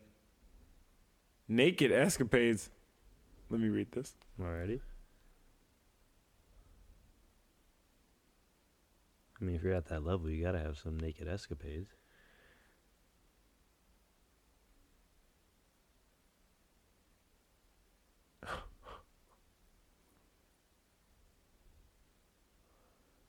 He had another mistress who they were in the house together, and the Marines busted into his safe house. He ran off butt naked. They used an escape tunnel under the bathtub to flee, trudging through the mud an hour before they got out of the and surfaced. That's crazy. Damn. He had a diamond-plated handgun. So He had his own cousin killed after he lied about being out of town. 328 million lines of code. What? The U.S. attorney said that in his opening argument that El Chapo had sent more than a line of cocaine for every single person in the United States. That's 328 million lines of cocaine. He need 20 tons of cocaine if that was the case. 20 tons. Sounds like a party. He decided to test out his weapon after the group had finished their target practice with assault rifles. He had an anti-tank rocket launcher that he took on a trip with him in 2005. Jesus. You must be prepared. He also had a private zoo. We're just going to end on that one. Alrighty. I think I got everything I needed out of that. Very enlightening. I mean, wasn't he the one that was spending like $1 million on rubber bands? I think Or was so. that Pablo? That was Pablo Escobar. That was Escobar. Might as well be him. It was Escobar. Escobar was spending like, here, let me give you the exact number. Because this is probably the best part of me. Part of the story for me. Pablo. I hope no one listened to these things. You got to factor that into your budget, the rubber band budget. Dude, you have to. I wish I was had that much shit going on, you know? Where I had a rubber That you band had to budget. have rubber bands in the budget. Yes, dude. You think you'll have a rubber band budget someday? I would like to hope God that willing, we'll have a rubber band budget someday. hopefully one day I have to write in, we need this many rubber bands for my new money that we're getting. But in efforts of that not happening, I hope Bitcoin takes off so that I can just have it all digital. Man, if we only invested in Bitcoin at the start, Right. we'd be living it right now. God damn it. His wealth grows so immense that he stashed piles of it in his Colombian farming fields, which were warehouses. Pablo was earning so much a year that he'd write off 10% of the money because rats would eat it in the storage Man. or was damaged by water loss. Jeez. You gotta, what? Damaged. You gotta store it better, but I guess he doesn't really. According matter. to Roberto Escobar, the cartel spent an estimated $2,500 a month on rubber bands needed to keep the money held together. $2,500 a month on rubber bands is how much a year? Hold on a Dude. second. Man. $30,000 a year on rubber bands. Now, another thing is, are they just buying it little bits at a time? You know, just buy a few rubber bands as you need them, as you go? I mean, or is like you're going to have to buy them in bulk, right? Like definitely. a fuck ton. If you're spending $2,500, you're not going to Kinko's. And like if you just, I'm sure you can order a fuck ton of online and whatever. I wonder like but how at what point much... do they start tracking? Like, is that suspicious? Someone, Dude, he some was random writing person? off 10%. Like if some random person orders That was getting eaten. yeah. So I don't think him keeping track of the rubber bands was quite the problem. Yeah. I mean, I'm sure they had other people taking care of this, but it's like if you were to order bulk rubber bands online or something, is that enough for any, I don't know, the government or someone to put up a red flag? Like, Like, unless you're making... does he own an office building? Yeah, unless you're making rubber band balls for a living. Yeah, does he do rubber band art or something? Why? Who needs... All right, he's ordering too many. What's the threshold? All right, 50 cases of rubber bands. I think there's got to be something like that for like... You should start tapping your phone lines and shit. For like meth, start too. Watching you. Something about meth. Like there's got to be some red flag where it's like, hey, it's right here. Hey, you bought too many Pyrex beakers. Yeah. You're probably making meth. Like there's got to be a telltale sign of meth.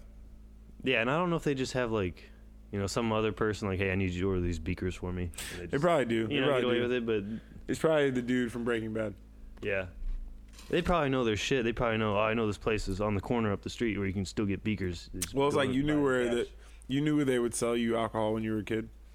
Right. The word on the street is I'm a suspect. Hanging with the kills in the projects. Tato and a bear, be quiet. That's one of my favorite lines that I've ever broken down from hip hop. He said, word on the street, I'm a suspect. Okay, fair. Yeah. Hanging with the kills in the projects. Makes sense that you're a suspect. Right. Tato on the barrel, keep quiet. Shh. Catch a nigga slipping from behind. He said, Tato on the barrel. It's the fact that motherfuckers will make silencers out of potatoes. They shoot through the potato. You can also do this with a pillow, I've heard from CSI. But he said, Tato on the barrel, keep quiet. Catch a nigga slipping from behind. And at first, for so long I said the term and I didn't... potato, huh? I didn't think, know what it was, so I didn't even think about it. And I was like, huh. About how long do you think it took for people to figure out to use a potato as a silencer? I mean, sometime after the gun was created. I don't know. I feel They're like... just shooting at shit and then they realize, oh, that's kind of quiet. Dude, right. Well, I mean, and like all of your, assassin movies, they always shoot them through the pillow. Right. So, I mean, that muffling noise, I don't know, man. It's been a while since I've committed a murder. It's really been a minute. It's been a while. My technique might be a little rusty. Yeah, I don't know how they're doing it these days. No, these kids probably murdering way more efficiently than we used to back in our day. I'd whistle at a stripper and then drive my car on the sidewalk for a couple blocks while I was headed to my next fucking Grand Theft Auto mission. That's the only murder that I ever did when I was a kid. That's about as murderous as it got in my household. Shout out to Grand Theft Auto, though, for showing me all the shit that I wasn't supposed to see. Shout out.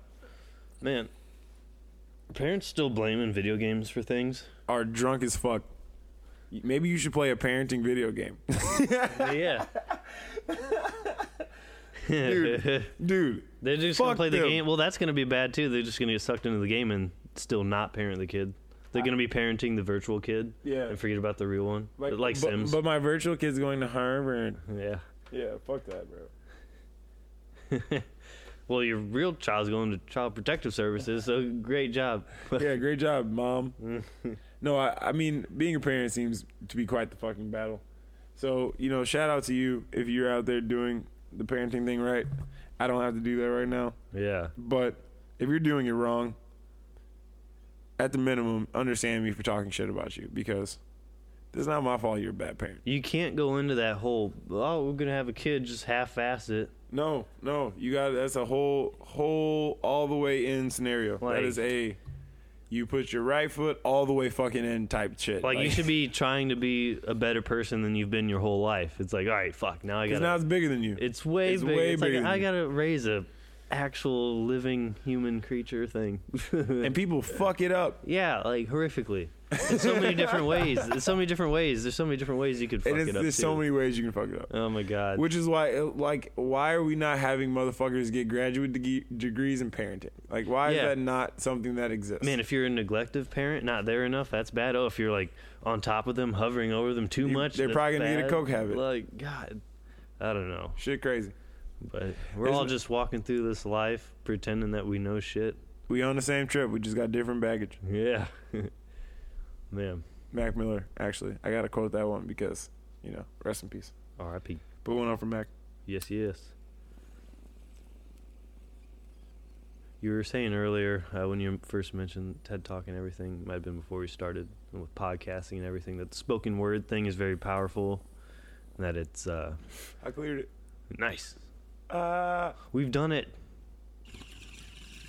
It's on the record now. Why do you think the spoken word is so important? I think maybe it's because, like, well, for one, that's an origin. Yeah. When we first started communication, that's all we had. That's all it was. That was fundamental. But now, like, however many thousands of years later and shit, and with this kind of technology, we've made video and shit too, which is great, also. But you know, obviously, the sound is always still important, even just in that bare bones form, just radio podcast or whatever. Radio, yeah. You know, we got the camera here, but we wouldn't have to. I mean, no. And then I have a couple of theories. Number one, you hit the nail on the head. It's always been like this. It was hand-me-down orations before anyone wrote shit down. Right. And social media is just another version of writing shit down. It's always going to be better when you can see it and hear, because that adds the level of interpretation. We're very visual creatures. That's why we stand upright. Our eyes are very complex. We can see long distances, over horizons, all that good shit. But it really comes down to that hearing piece. But I think that the other reason why it's going to take such a hold, or why it always has, is that, well, it's twofold. One, it's very readily accessible. People can get access to it very easily. And it's something that you can, even though you cannot technically multitask, it is something that you can do while doing other things. Mm-hmm. And in this day and age, especially in our culture and our society, the rate at which we're supposed to be productive, or just how much we would like to be pleasured, seeing as we have so much pleasure at our fingertips all the time, is very high. So you have a lot of people who want to be able to just throw it on while they're doing this, or, you know, listen to this talk while they're driving, or, you know, all of these kind of things. Whereas music has always served for that. For as long as I can remember, people played music in their car and played music while they're cleaning and all that stuff. I think it's just a different type of content that's coming out. Music is very topical, and that song is going to mean something, and that song is something. But if you're listening to, like, this person's podcast, you might be getting their perspective, but you might be listening to a different topic every single day. And so I think that's a different type of, what you're trying to consume is different in that specific instance. But regardless, I think that is something that is going to persist, and it's only going to get better. I feel like I don't really think people are going to get tired of it. It's probably going to be a way more competitive market when it comes to if people are throwing music on or throwing podcasts on, or like they're just throwing spoken word on rather than music. I think it is going to be it's probably the biggest percentage, or the closest percentage that it's been probably in a long time. Right. I think also one of the other big things is that as a society, when people started being able to, like, say, you know, record things like on, like, audio or, you know, video, and then that shit started getting distributed, as far as like, oh, now, you know, not just Hollywood, but for example, like Hollywood, like, oh, now we got movies, radio shows, just like that kind of media of dispersing, like, information to the masses, you know. Well, with radio, TV, we're just being able to disperse information at a greater rate for farther distance, you know, to the most people. And for a long time, you know, that shit is like, you know, it's a network. It's run by, like, executives and producers and this and that. And over, you know, it didn't take them long before they developed this kind of, like, whole standard, or the way they just operate, the way they're used to operating, to where, like as it's been for a long time, and as it is now, like, just in the business of, like, say movies, television, even news shows or whatever. It's like they have a format, you know. It's like, all right, now we're gonna stick to these topics. There's always someone behind your shoulder saying, "We're gonna do this. Hey, how about why don't you talk more about this?" Or what you about can't the say advertisers? That. Yeah, exactly. What about our shareholders and the board members? They're gonna want you to talk about this week, and our revenue's down from last quarter, so we need to see what we can do to bring that up. What's his name? Tucker Carlson. That's exactly the motherfucker that you're talking about right now. Yeah, Tucker Carlson. Yeah.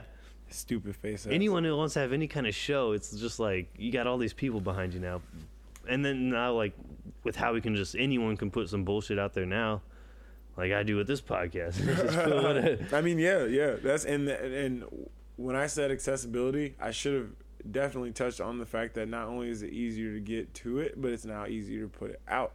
It's a two-way street now. Definitely. And I think that is you're allowing people to get so fucking niche that they can really just interact with the people who want that specific thing. Like there's a podcast on plumbing. You know what? Let me make sure, because I say this a lot, and I looked at it once, and I thought that there was, but just to make sure. On plumbing podcast. Yeah, I think there's a podcast for everything now. It's getting super saturated. Like 5 podcasts all builders and plumbing contracts need to listen to. Plumbing podcast. The Plumbing Podcast, produced by the Plumbing Contractors of America, PCA. This podcast relies on industry experts, owners, and manufacturers to offer insights to plumbing contractors on innovative new products and practices. What? Are you fucking serious, bro? Are you serious, bro? Some people who are really into their job, they really love plumbing. Dude, what I'm saying is, as absurd as that shit is, the reality of the matter is you can get that niche if you want to. You can take it all the way there if you want to. It's just a matter of who you're trying to market to. And if the further you get into your niche, the more diehard fans you'll have. But the further you get into it, is the more people you're cutting out of that market view. And that's just the decision that you want to make as far as scalability. How many people do you think are going to like what you're talking about among the world? They probably have a fuck ton of listeners. Yeah. Because it's not that competitive. But if you want to talk about how to lose weight, it's going to be a hefty fucking penny you're paying for that ad word. Dude, it'd be super crazy to go down different wormholes of like listening to different types of podcasts you never listened to. I'll check out the plumbing podcast. You're just gonna like. Did you know like the 3/4 inch pipe is the standard for most American homes, but in Europe there it's actually 5/8. Yeah. You would have listen. I believed you what you just said there. I don't need to listen to the guy. Oh, wow. That's interesting. Whatever. Yes, sure. Fucking great. Like, I'm not doing my own shit. So, I mean, maybe one day. No, I'm not even. No, I don't want to do it. I don't want to do that. I'll pay someone to do that. Yeah. But my point being, I think that what's important is making sure that people keep meaning in mind. And that's what I think. That's something that I really am going to start pushing forward a lot with, especially this TED Talk kind of has that vibe to it. My music's going to sound like that as well. But just like, if you can't tell me why you're here, then can you tell yourself? Like, and maybe you can, and it's just so personal to you that's how you want to rock with it, which fucking great. I'm happy for you. But like, if you can't, and you can't tell me because you don't know, problem. Because then when push comes to shove, and you don't have an answer for yourself, it's going to be much harder for you not to make a stupid-ass decision. Yeah. Or do something that you're going to regret. Because that's where most people, when they get to that point where they think that they have no other options, that's when they make bad decisions. And you always have options. The one thing that people can't take away from you is your ability to choose how you're going to feel in any given circumstance. No one can take that from you. You can always choose how you want to experience something. And oftentimes when bad things happen, it's your experiences that you're reeling from. It's not actually the thing in that of itself. It's how you perceive the thing in reference to your life at that time. Your life at the time. And that's very important because people have this helplessness to them when they interact with the bows and arrows of fate is what Shakespeare said. But just the fucked up shit that happens to people. And it's like, yeah, welcome to the club. Like, yeah. People get hit by earthquakes, bro. Like, For tsunamis sure. happen. Like, you just got robbed today. Like, what are you... Sorry. It's like if you manage to have a great life, do you understand how lucky you are? Do you have any idea like how just some dude. kick ass, especially in this day and age, just all these we got air conditioning and whatever. And that's such a big part of it right there is like how much we've pretty much cracked the code in our specific society, because we really have. Like, most of the people that are sad just because situations didn't turn out the way that they would have hoped. Mm-hmm. They're not actually sad because they're missing the things that are going to lead to them living a basic fundamental life. Yeah. Whereas there are people who the reason that they are dying is because they do not have access to clean water.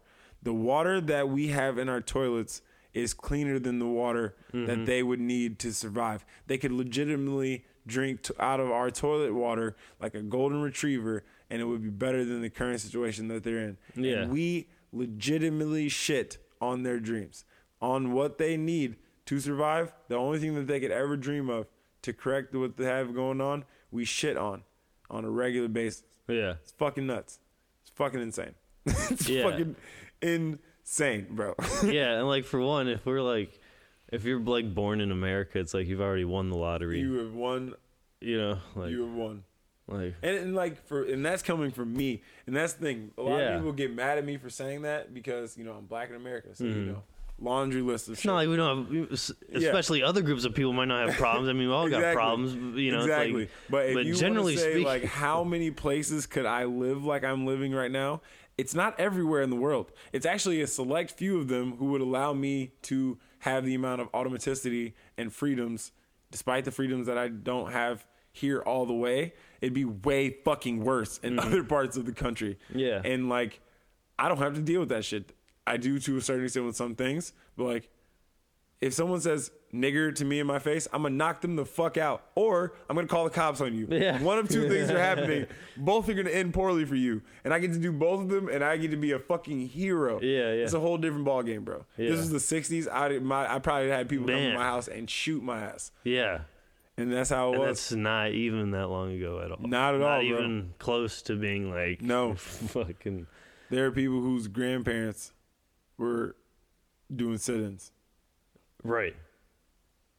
I just saw they were talking about the that first girl that integrated the elementary school. Yeah, bro. You know, she's Talk like, about a fucking hero. They were cussing. she's at like that my little girl. parents' age or something. Yeah, Henrietta. No, that wasn't that. That was the penicillin chick. But yeah, man, I don't know. That's a whole different conversation, and we don't even need to get into that. But that drum is being beaten by people who are more well versed and have bigger and better dogs in the fight. And I don't necessarily feel like I have to push that as much now as I would have in 2012 when people thought racism was over because Obama was fucking president. So I know that, and so I've kind of eased off of that. Trump's fucking it up right now, but he's also exposing a lot of shit. It's So it's honestly like good. Like I'm what just picking up the like, crumbs, bro. I'm just out here calling people the fuck out, and it's like anyone that said what they said when they did it, when they thought that the world was going to go the way they thought it was going to go, you fucked up. Because this is what actually blew my mind, and this is one of my favorite. This is probably one of my. Just you tell me what your perspective on this is. I got asked by the news, was I surprised that Charlottesville happened? And I was like, what? The fuck did you just, like, are you serious? Like, the fact that they were out there saying the Jews will not replace us and basically marching through the town with torches, y'all know that shit was happening like 50 years ago. Like, and if you want to talk about 50 years on the grand scheme of things, that ain't shit. Yeah. There's people who are 50 years old. That was a whole ass memory for somebody that lived at that time right now. Mm-hmm. So they're not surprised. I would only be surprised if I didn't know that people like that exist. Then yes, I'd be like, oh my God, but no. Yeah, like I mean, are you supposed to be surprised? Like, you know, she's like, but in 'cause- this day and age, okay, so here's my point. One, the shit was just happening not even long ago. And this is still fucking America that we're talking about. Let's remember, Manifest Destiny, that was us. Concentration camps with Japanese people, also us. Fucking CIA doing mind testing on college students, still us. Like, Yeah. all of these things all actually happened. And that's something that you take for being able to buy a fucking Whopper. Like, Yeah. we get it. So I get that part. But the part that's interesting about the fucking Oh, what? I just lost my train of thought. Where were we at before this? No, you were talking about how they asked you how you reacted to Charlottesville. Oh, Charlottesville. Sorry. I was thinking about a Whopper, and it's a whole other thing. But the reason I was surprised is that a lot of the times it boils down to this. This was the first time where I felt like more people were on the side of that's fucking racist than weren't. Mm-hmm. Every other time before this in history of America, it's been most of the people who are either like, yeah, fuck those niggers, or the people who are just like, oh, it can't be that bad. But now I think that because of the awareness, because of the BLM movement and Twitter and all of this shit that has brought this to the real surface of consciousness, people know it. And there's people who are put in positions now who are saying that shit's not okay. And the motherfuckers who are like, let's reinforce the fucking bigotry. These motherfuckers are on TV. We saw their faces. Yeah. We can identify you. Yeah. That racist shit you said on Twitter when Trump got elected, I still have a screenshot of it. Like I don't forget anything. So I think that I was more surprised of the reeling from it and the reaction to it, because it was actually shaking out in a way that looked like it favored for that shit not to really happen as much anymore. Yeah. And that's good. But like, generally surprised? Fuck no. Like, what? Yeah. I mean, what? And things are changing because of with the internet and everything, you know, ever since that happened. Now there's flow of information again. So now people are opening their minds to bigger ideas. So there's less small-mindedness and narrow-mindedness, whatever. But it's still something that usually resides in the country. And it's bringing it to light, too. Country. It's like, you know, putting a fucking spotlight on it, you know? Because like you said, I got the screenshot on Twitter. That's the other thing. People communicating online like fucking 2-year-olds because they just want to go online and start arguments behind like a fucking... forget, bro. Yeah. But people used to just be like... You know, like they can say that shit at dinner parties. They can say that shit at dinner parties, and nobody was gonna call them on it because all of the motherfuckers in there either feel the same or don't feel strongly enough to correct your ass. Now, say that shit at the wrong place and let it be a camera somewhere. You're fucked. Game over, bro. Yeah. Done. The person at the restaurants doing that shit, cut them niggas out. The people who were doing it in public and had TV shows, they got canceled too. Like, it's more. You have to be way more closet with it, because if you're not, your ass is gonna end up on CNN, in some motherfucking khakis with a goddamn tiki torch in your hand, with your face like showing. Right there, you racist piece of shit. Yeah. Like, yes, we know that's who you are now. I would like you to not be my dentist, because it was before. It was like, you know, the people who were giving out loans for houses, fucking Donald Trump, who literally got in trouble for not giving loans to people of color. You had people who were doing it in healthcare and wouldn't want to treat certain patients. You had people who were doing it when it came to the services, and now they want to offer you the same services, like the person who didn't want to make the cake for the gay people. Not equating gay people to black people, but I'm just saying similar plights. My point being, these people didn't have to be upfront with it. They could just be doing this shit in the back and have these views. And why'd you make the decision? Because I thought it was the right one. But actually, your ass racist as fuck. Now you have those same people who are getting exposed. And that nigga ran a person over and killed her. And somebody wanted... You're talking about the dude that ran over the protesters? Yeah. And it's like, you're a piece of shit. And I'm glad you didn't get away. I'm glad you're going to pay for your crimes. I don't want them to kill you, but I kind of want them to kill you. But whatever. You made one of the worst decisions of all time, out of one of the stupidest mindsets of all time. Yeah. And I don't think you should exist. But that is an opinion. And the fact that there are people who will take that unto themselves to make that a thing and make sure people don't exist, you better have a very good fucking reason. Because I think he shouldn't, but I don't think that she shouldn't have. So it's interesting. When you get in that, because that's the one question. You don't get to go back on that one. If someone lives or dies is the question. You get to choose it for yourself and other people if you're the right type of person. And I don't mean right in a good way. I don't mean right in a good way. I don't, because I don't know if there's any good part of killing someone. I mean, depends on who you're asking, but I don't think there's any good part of killing somebody. Yeah. But it seems to happen quite a bit. Right. What are your thoughts on free speech, like people being able to do what they do in like Charlottesville or whatever? Because I say like you know. You can't be yelling Jews will not replace. I don't know, bro. There's a clear line. In our PC culture today, it's way too far on the sensitive side. Like, I saw a hilarious fucking tweet, and it was like, in 2011, I put up a YouTube video showing the recipe to cook crack cocaine, and now I can't even tell a fat bitch they're fat. And I was like, that's hilarious. Like, that is objectively funny. Like, Yeah. And the crazy thing about it for me is, like, I know I say things that make people feel uncomfortable, but I don't ever say anything I don't mean. So if you feel uncomfortable with it, you must feel uncomfortable with something that I said. Perfectly fine. Let's talk about it. Like, I want to know what that was. Yeah. And if I can defend what I'm saying and you're just upset because you're a little bitch, that doesn't really have much to do with me. That is more reflective of your character. But don't see yourself as the victim in the conversation and then wonder why people are doing bad shit to you in the conversation. People are ready. It pays to be a victim in America. Yeah. If you're somebody that's been wronged, that means you have something on the back end. And, like, that's one reason people have a lot of beef with, like, the white feminist movement. Because it's like, yeah, you should get all of these things that the people who look just like you aren't getting for the most part. And you don't seem to be too concerned about that. But you're very concerned about you getting those same things, even though you pretty much have them already. Yeah. And it's like, that's tough. That's tough because it's like everyone's worst day is their worst day. So you can't really play that game of whose situation's worse. But it's an interesting question to ask nonetheless. Yeah.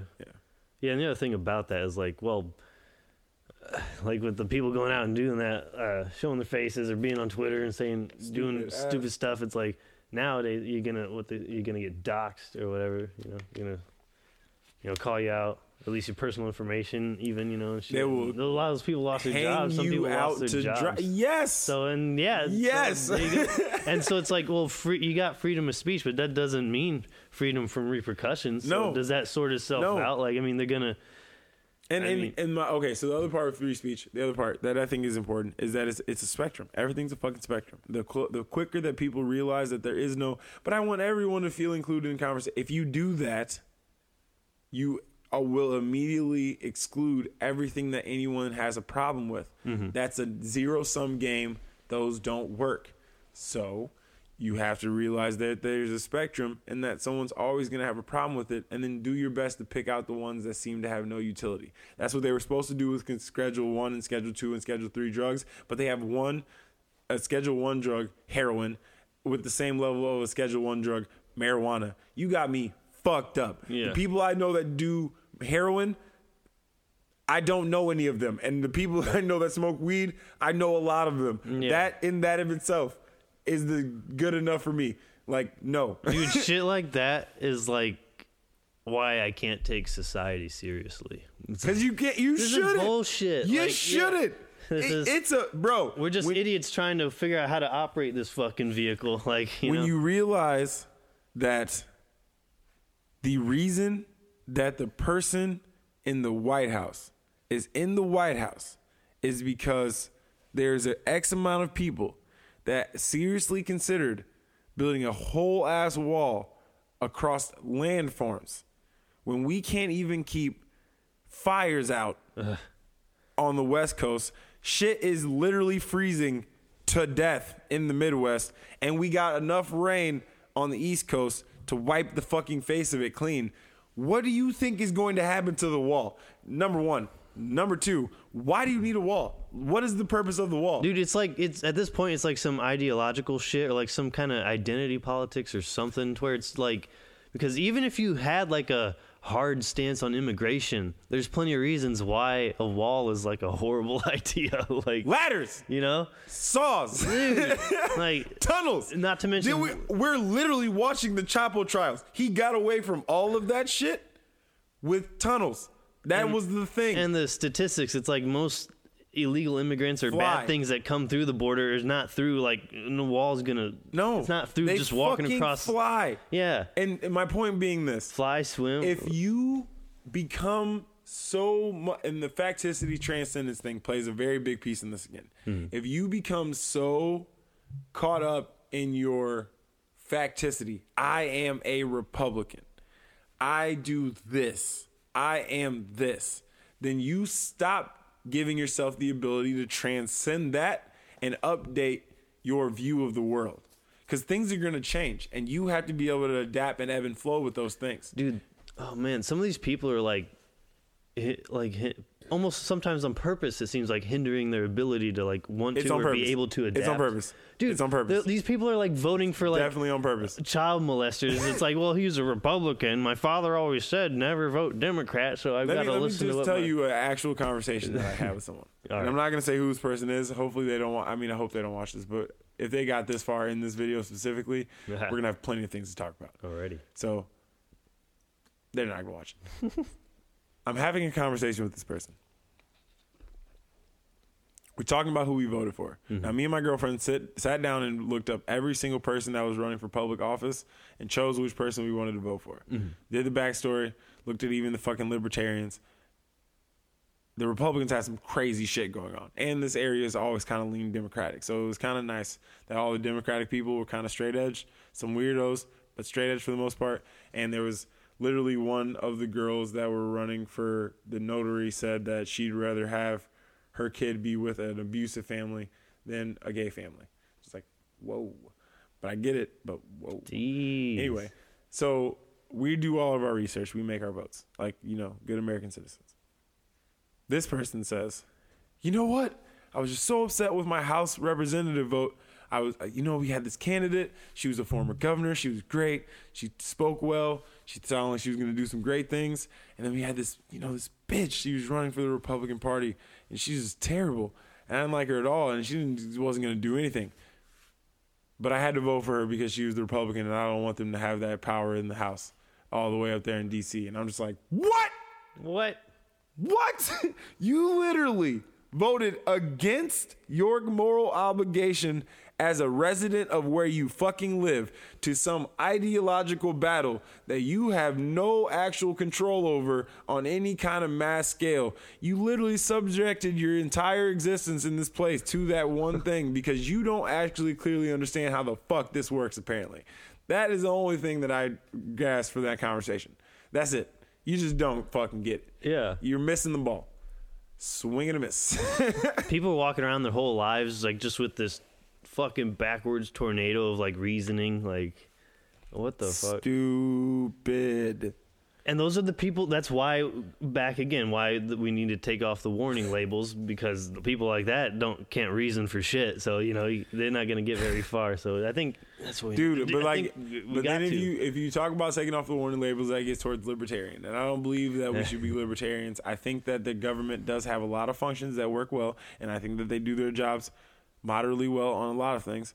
The roads could be nicer, but I think that the more important thing is, from a moral standpoint, we have to do a lot of work as a collective society because people are getting it fucked up as to what we care about. And for me, I think that while you should try to do as much as you can to give to people, everyone's going to eventually need some type of reciprocation. Mm-hmm. And they said it was a white lash when Trump got elected. The middle class thought they forgot about. They didn't identify with Obama, and he was someone that they could blame the fact that the middle and lower middle class is taking a hit, but it's really not his fault. It's the wealthy people who are just funneling money right off the top because that's what they've always done. That's how corporations work, and that's what capitalism leads to every fucking time. Doesn't matter. And here's another crazy thing. It's easier to fantasize or to imagine the world literally ending from a nuclear bomb than capitalism ending. And we adopt a different way of buying your goods. Mm-hmm. It's not going to happen. Yeah. It's not. And, that's fucking terrifying. Because what does that mean for the nuclear crisis?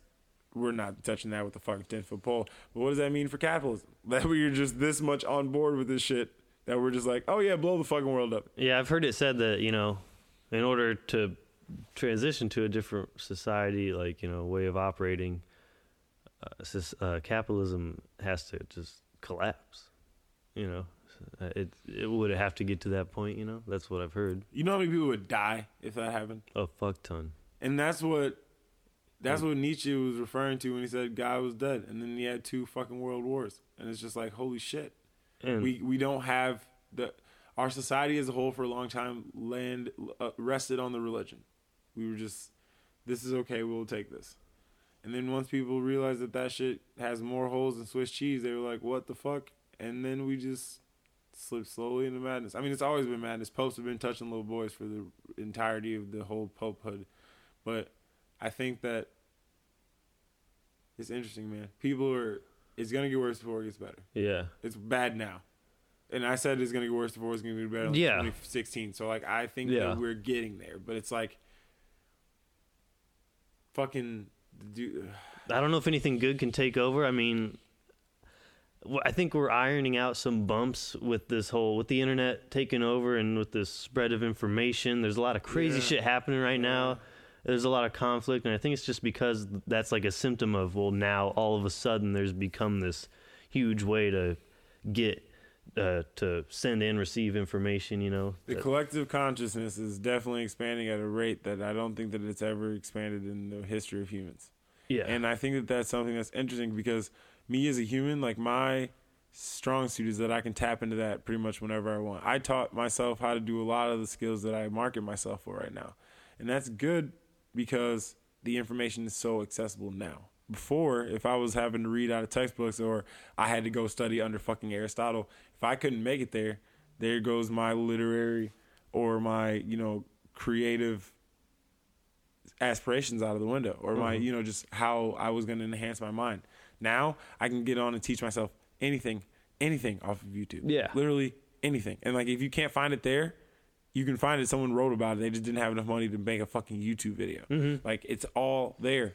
Yeah. It's getting better and better and quicker Elon Musk said a business was a cytokinetic organism made up of man and machine. And I was like, holy shit on a stick, Batman. Like, that is disgusting if you think about it, but it sounds like it makes a lot of money. Like, that way that he explained that sounds profitable. Yeah. And that's capitalism literally coming out of my mouth. Like, that is the shining light of capitalism showing right through. Who gives a fuck what the implications are? That sounds like it's going to be better than whatever the fuck else the option is. And that is great for the part of our brains that are like, ooh, that's new. But that's bad for the part of the world that's like, do we have enough energy to sustain that? Like, yeah. Which is a whole other question, bro. Yeah. Definitely. And I'm not even scared of AI anymore. I know this shit's going to happen. Fucking Stephen Hawking had the eye tracking keyboard, so he was talking and fucking. I think. Well, you heard that quote where it's like, "Man is the sex organs for machines, robots, basically." Like, this is just a temporary thing, you know? Like, we're leading to something bigger. Yeah, because our something different. Consciousness will continue. Like the evolution of species, like, you know, we didn't start as like this. No. We were like, as like Homo erectus or whatever the fuck, Homo sapien and shit. Like, and Neanderthal, you can't forget them. They fucked their way in there too. Yeah. Neanderthal and like whatever the fuck the other ones are called.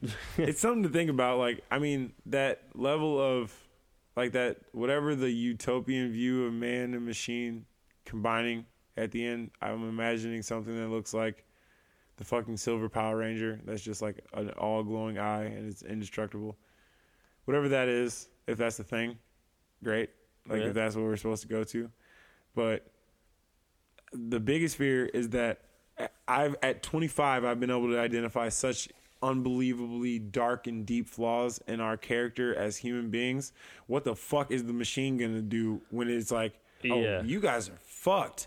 Like, what you can't think anything else besides let's get them the fuck out of here. Like, because that's what I would do if I was crazy, and that's what the fucking Unabomber was trying to do because he was crazy. Yeah. Like, he knew where this was going. He was smart enough to be like, no, we shouldn't do this. And he tried. And while I do agree with all things that are convenience and forward-moving progress to decrease the amount of suffering, I do also understand that fucking people do bad things.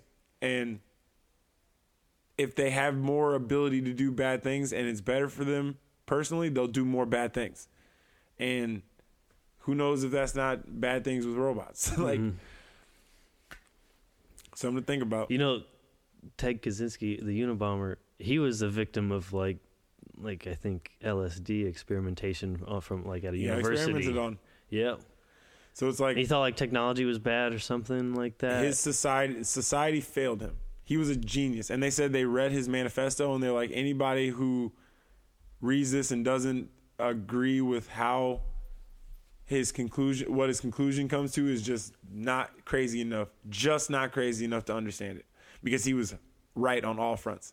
Just the but now I need to kill everybody part was a small stretch from where he was actually writing from. Mm-hmm. It's fucking crazy. Yeah. It's fucked up, because the philosophy that I'm lending myself to, which I would consider myself an existentialist, that would probably be the best way to describe my view of the world. I don't think any of this shit actually matters, but I can't say that out loud because then everybody thinks I'm weird, which fine, I don't really care. And you could say like, well, what does that mean? What matters to you? Like, you know, like, oh sure, my mom and dad matter to me or something. Well, the only thing that matters to me is what matters to me. And Exactly. that's the thing like, that people does it get matter fucked to the up. universe? That's what people also? get fucked up. It's like, yeah, okay, Christianity. Let me ease off Christianity because I've been going on them hard today. Let's say Scientology. No, they're all right. Fuck 'em. Scientology, right? They're doing great. So they have been for quite a while now. But let's say Scientology. Someone says I believe in Scientology. The only reason why that has somewhat of a different luster than I have my own personal philosophy is because there's more people that believe in that concept that are similar to you, and you can go get feedback, reciprocate off of those ideas. Mm-hmm. Here's the kicker. You still chose that I'm going to let this be my belief, or that I'm going to let this mean something to me, still was a decision that you yourself personally made. Meaning, even though that meaning means something to you, it still only means something to you because you made it mean something to you. Yeah. Meaning that even if you don't go find your own, you're still going and finding your own. Mm-hmm. And whether or not you want to rest your laurel on someone else's groundwork, because that's really what it is someone thought of some shit before you had to do it. Mm-hmm. If you want to rest your laurels on that because it makes sense, do it. But like, if you try to throw that shit in my face, I will eat you alive, because I've done enough of the front work to be able to say this is what I personally believe, because I tried all of the other ways. Yeah. I've read into a lot of wisdom from ancient cultures, and whereas a lot of them make a lot of sense most of the time, none of them make all the sense all of the time. Mm-hmm. And so if nobody's nailed it at this point, what the fuck do I look like trying? But what I do realize is that because I don't subscribe to some higher level that's going to befall me when I get done living this life as a great person, and then I wait for some other life to do it, mm-hmm. I really love the fact that I get to lay next to my hot-ass girlfriend every right. day. I really love, and I lay into that feeling all the time. I love the fact that I looked out of my door today, and there was just wires and cables lit everywhere, and there was just energy moving throughout the whole thing, because it's like, we built this. I didn't do it, but it's here to service me because this is something that I'm a part of. And it's like, I have those deep, profound moments of appreciation because I know that means just as much as whatever the fuck else I'm trying to hold leverage as, like, I'm trying to hold up as meaningful, you know? Mm-hmm. It's those everyday experiences that I feel are really the ones that are going to be like more forward moving for you in your life, pushing you forward and pulling you forward to the next day, making you not want to give up. And Albert Camus said, I woke up today. Should I have a cup of coffee or should I kill myself? It's like, well, I'd probably say the coffee, but like, I mean, the reason he said it in that manner is because that is the way at which meaning is thrown around in some circles, because it means that little to them. But it's like, don't kill yourself. That's not really solving the problem of how ridiculous this life is and how you don't even know if you're supposed to be here. That doesn't answer it. That just makes you stop thinking about it. If anything, you're a coward. And I can't say that I understand how everyone feels when they make that decision. But my point being, if you pick something that will pull you forward to the next day, it's a lot easier. If you don't have to worry about what if you have a why, right? And so if you have a reason to keep moving, you'll keep moving. And I mean, everybody needs meaning and a little money. That seems to be the case. Yeah. Definitely have to have purpose and shit. Gotta have it, bro. It's super important. Man, the thing about suicide is like, well, if people are considering it, it's like usually because, well, depressed or something, you know, like, I don't want to be here, want to end this or whatever. Usually because I guess from what you've heard or been told or hope is that in the back of your head you're just thinking like, well, suicide, well, whatever is, you know, that's better than this, you know, what I'm going through right now. It's like they just have that idea. It's like, is it though? Is it? I always wonder that. I'm like, is it? What if, you know, what if it's nothing? What if living is, you know, great, and then afterwards, if there is anything afterwards, what if it's like, well, Meh. I wish I was alive still, and then Yeah. you just killed yourself, so you're like, fuck. Yeah. This is actually not better. You Well, know? and what his point is like, if you do it, you regret it, probably. Like, no matter what is on the other side, there's part of this part that you're gonna probably miss, even if everything was terrible. There's something about it that you're gonna want, and if it's nothing, then your existence doesn't even get a choice to regret it, but it still is going to because it's gone now. Mm-hmm. So if you don't do it, you're probably going to regret it too, but at least you don't. That's the one decision that you make you don't really get to go back on. Yeah. And you don't get to really reflect on. That's why I think that the reflection piece is what's really important, is like you don't get to say, I wonder how what would have happened differently. No, that's it. It's over. And the people who get close and then don't go through with it oftentimes find themselves regretting trying. Yeah. And so it's interesting, man. It's interesting. But I mean, one of my ex-girlfriend's brother killed themselves, and like I didn't know what to do. I didn't know what to say to her. I didn't know how to help, and I just felt helpless. But I'm sure that's something that he felt, and whereas I would like to have said that I was upset about him, I was more upset for the situation than I was even sad for him, because I saw what the ripple effect was Exactly. Yeah. throughout his social circle. So it's heavy, man. But I mean, I'm here for the bullshit. I think that's one of the reasons why I talk about shit like this a lot, is just because it doesn't really hold such intrinsic weight to my character and my soul. Mm-hmm. And so I can throw around shit and talk about it, whereas some people will get emotionally attached. But I welcome it. It's very good. It helps me reflect and like see where other people are coming from. Definitely. Put together a better picture of the world and shit. Yeah, I mean, I think, you know, it's great to want to have conversations about crazy topics and all that kind of shit, you know? Let your mind get out there, you know? Oh yeah. What are you doing it for? Like, Yeah, why, yeah. If you're gonna, you're just not gonna think about. You're just gonna block off some subjects. Like, I don't like to talk about that. yeah, Well, then you should probably talk about it. you probably should. That's probably You whatever. know? Let me say it like this: for anyone that's made it this far in the video, whatever you're not trying to think about or not trying to do, or whatever you're really scared of talking about or really scared to confront, do it. Whatever that is, whatever just flashed in your head before you heard me say do it, do that shit. Yeah. It sounds awful. It sounds terrible. It's because it is. But that's usually exactly what you need to do to enhance your quality of life. And it could be something menial all the way to something very grandiose and very detrimental to the people around you. But, like, you got to act. Yeah. Action. Like, do something different every day. Do something that scares you every day. Yeah, Don't be an idiot, but... Don't do meth. One of my favorite quotes is, the comfort zone is beautiful, but nothing grows there. I mean...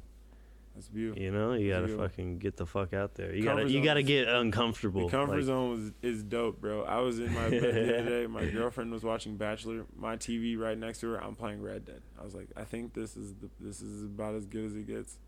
What am I chasing after this? Like, literally nothing. yeah. Like, what? Hell We yeah. made it. Definitely. Man, well, you were gonna say something earlier about Disney. Oh, all right. What time is it? You got time? Yeah, We have to wrap all right, it up. I'm gonna wrap this up. All right, yes, one last tangent. All right. So here's my thing. And this is one of the things that helped me get a very solid grasp of the human condition. Okay. If you want to know how you operate in the world, fuck what you think at this point. Just try to follow what I'm about to say. Because everybody lets their personal opinions get in on this, and I'm not talking about personal opinion. I'm just talking about what I assume is clinical psychology. If you want to know how you move about this world, you are a organism that essentially makes a series of choices to obtain a goal. So, like, if I say, I'm going to touch this, it looks shiny. Mm-hmm. what I'm doing in my head right now is like I have a picture of where this is in the room. I see what it's doing. It's very engaging and moving, but I have like a longitude, latitude coordination in my head, like distance from where I think this is right now, right? Because that's what I want to do. I've identified where that's at, and now I know the action I need to put towards to do it. So I know what I have faculties and control over to do it. Now, if I wanted to grab the bowl behind it, then as I'm going to do that, I now, instead of seeing something that's shiny and moving, I see a oblong, weird, vortexy thing that's in the way of me trying to get to the bowl. It's not what my goal is. It's not my target now. It's a obstacle. It is something that's in my way. So I don't have to put as much thought into where it's really at. Really, all I know is the path A to B, it is in that path. But in the flip side, if that was like a tray underneath the thing, then I could say, I need to grab that bowl, but maybe I don't want the bowl to move, so I can grab the tray. While the tray is still in the path or like in the way or a part of it, it is now a tool rather than an obstacle, right? So if you think of it that way, in that you have to go out and you have to accomplish goals using tools or obstacles. When you're going to work every day, you're getting in your car and you're going to work. Those two concepts are two completely fucking abstract things that don't actually have any fundamental definition to any person that can be replicated over multiple instances. Like it's different for literally every single person, but we can relate them to each other because it has a lot of commonalities. It's like, what's similar about these things? How do we group these things into little piles, right? Because when you're saying you get in your car and go to work, get in your car and go means you can operate what is essentially a mechanical horse that you can ramp up and down and move your way throughout multiple people doing the exact same thing. And sometimes, but not all the time, you run into some kind of obstacles. But if not, you yourself, put it like this. Are you driving the car? Is the car driving you? It'd be way easier to answer that if you weren't the person driving. Because then you could really say the car was driving me. Fuck it. When the Teslas get here, yes, you will not be driving yourself. Yeah. A thing will be driving you, but that's not even what I'm talking about. What part is doing the driving? Where do you stop? Where does the car start? Right? If you're talking mechanically, fundamentally, people who are like, only things that exist are things we can see. All right, fucking stupid. Then what's morality? Like, duh. Obviously, you can touch it, but like that's not the only thing that are at play here. If you think that, you're stupid. But different conversation. My point being, the driving aspect is happening amongst your entire being and the car as a being, and you're doing the thing. It's a tool right now. But as soon as your car starts puttering out to the side, now you got to become a motherfucking mechanic. And now your object is not... Your car is like an obstacle. Your car is the obstacle now. It is flipped. It is not a tool anymore. It is now an obstacle. And now you have to do a different goal. It is, what the fuck is wrong with my car? And that's why when people's cars break down, it's this sense of like inner panic, because your entire framework that you were viewing your get in your car and go to work part has broken the fuck down. Doesn't exist anymore. Not a thing. Crumbled. And now you have to try to find out is, how do I get my car back to working so that I can get back to the get on my way to work part of my life? Okay. That was the first thing we had to get out of the way. Second thing, and the reason why I think Disney is fucking insane. So, and I was explaining this to my friend the other day. If I miss you on this, it's okay, because it's very weird to talk about. So if I'm trying to go to work, let's say my work is at Adolph's, literally up the street, right? And I think I have to leave this place and like go down the street and take a left. Adolph's, right? Yes. I'm like, okay, I'm gonna go to Adolph's. I go out, I take a right. I keep driving, no Adolph's. Two things really could have happened. The one thing that did happen, and that I know happened because I said I took a right, is that I had a plan. I had a map. I knew where I was going. I knew what I was doing. I had an objective, right? And I fucked it up. Some part I didn't do correctly. I wanted to grab that thing, didn't realize it was hot, touched the hot part, dropped that bitch, didn't accomplish my goal. I turned right, supposed to turn left. I'm not at Adolph's, right? And that's fine and dandy. People make moral misses all the time. They do things they're not supposed to. They don't see that person that was coming across the street. They get too fucked up at a bar and call somebody a hoe. Like, these things happen.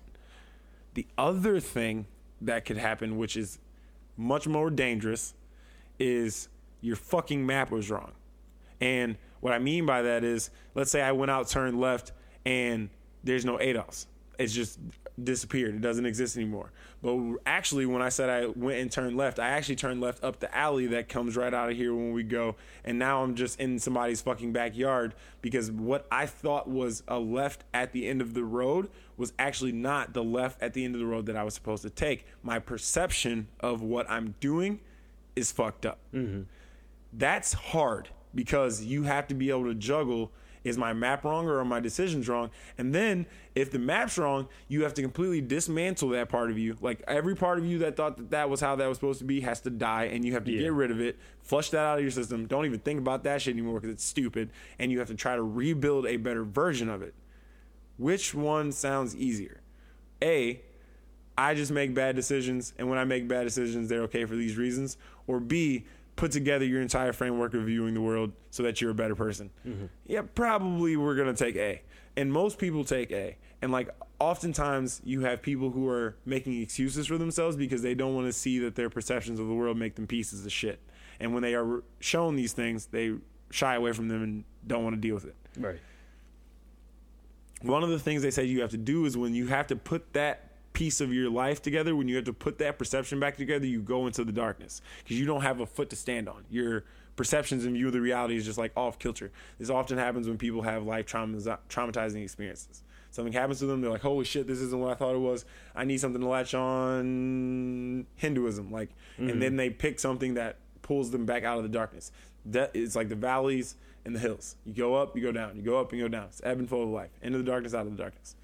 Now, all of those things that I just said to you are extremely high-level, complex topics about the human existence, right? Mm-hmm. Like, it pretty much all encompasses how people view things. You can refute me on literally any of those topics. We can have that conversation. I've tried to do it myself. They seem to hold up pretty fucking solid. So when I tell them to people, and somebody's like, but I think that I can actually multitask because I do these things. No, your body has been able to make one of them automatic so that it can be pressed back into a different faculty. But really what your brain is doing is switching back and forth between them as quickly as it possibly can. To whichever one it needs awareness. You don't have to think when you poop because your body's gotten that good at it. Same thing with driving. People get so good at driving that you could be in a car and then get where you're going like, was that wall up when I got there? Like, what the fuck happened back there? And you don't remember. You legitimately do not remember, because your brain's like, got this, we're good. And you just, like, it doesn't, you don't even put thought into it, right? Right. So, all of these things,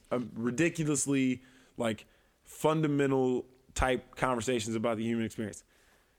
All of these things that I just spoke to you about can be observed and easily represented in the fucking Lion King. Yes. Person, young, unexperienced, grows up, has all these things laid out before them and think they're going to do what they're going to do, has very small targets that they're hitting on a regular basis. Whatever they were holding that as their true moral guidance of what they were going to do, the person that they went to for guidance and the rules and the things that were going to give to them, Simba and fucking, what's his dad's name? Mufasa. No, Mufasa's the bad dude. No, Scar. Yes, Mufasa. Simba, Mufasa. Mufasa dies. Simba descends into darkness. Doesn't know what the fuck is going on. Puts it back together, comes back, and can now use his abilities into the object that he was trying to do at the end of it. And pretty much every theme of any kind of superhero movie follows that general theme. Even Deadpool, they make fun of it, but he still does the exact same thing. And it's like, I have all these things figured out. All of that goes to shit. We have to put the things back together in some heroic fashion to end up being better than it was, or at least okay as it was before. If it doesn't go back to that, tragedy. That would be like Dumbo, but like not until the very end. But like the whole fucking movie of Dumbo is tragic. So like, the reason I'm saying this is because literally if you think hero story, the first thing you're probably thinking is Lion King. If you're not, that's just because you don't remember Lion King correctly. Because that is literally like the fundamental hero story for our generation. And the crazy thing about that is, how does Disney nail it every single time? Yeah, dude. They Every they got that time. formula down. Not even bro, they own ESPN and multiple other organizations as well. But it's something like, if you can make the story that relates to the most people, then you have figured out something about the most people that the most people didn't know about themselves, because they couldn't relate to themselves in that way before that movie was created. Mm-hmm. And that's Toy Story. That's Lion King. That's fucking the Disney princesses. That's bro. All Mickey Mouse, everything, bro, everything. They're playing on your emotions in very specific ways, in like sniper rifle-esque ways. Like, they're just nailing it just right down the pike, and it's not even a question. Like, you don't even ask whether or not. No one questions Disney as a brand. It's not a coincidence that everyone loves those movies. No, it's not even.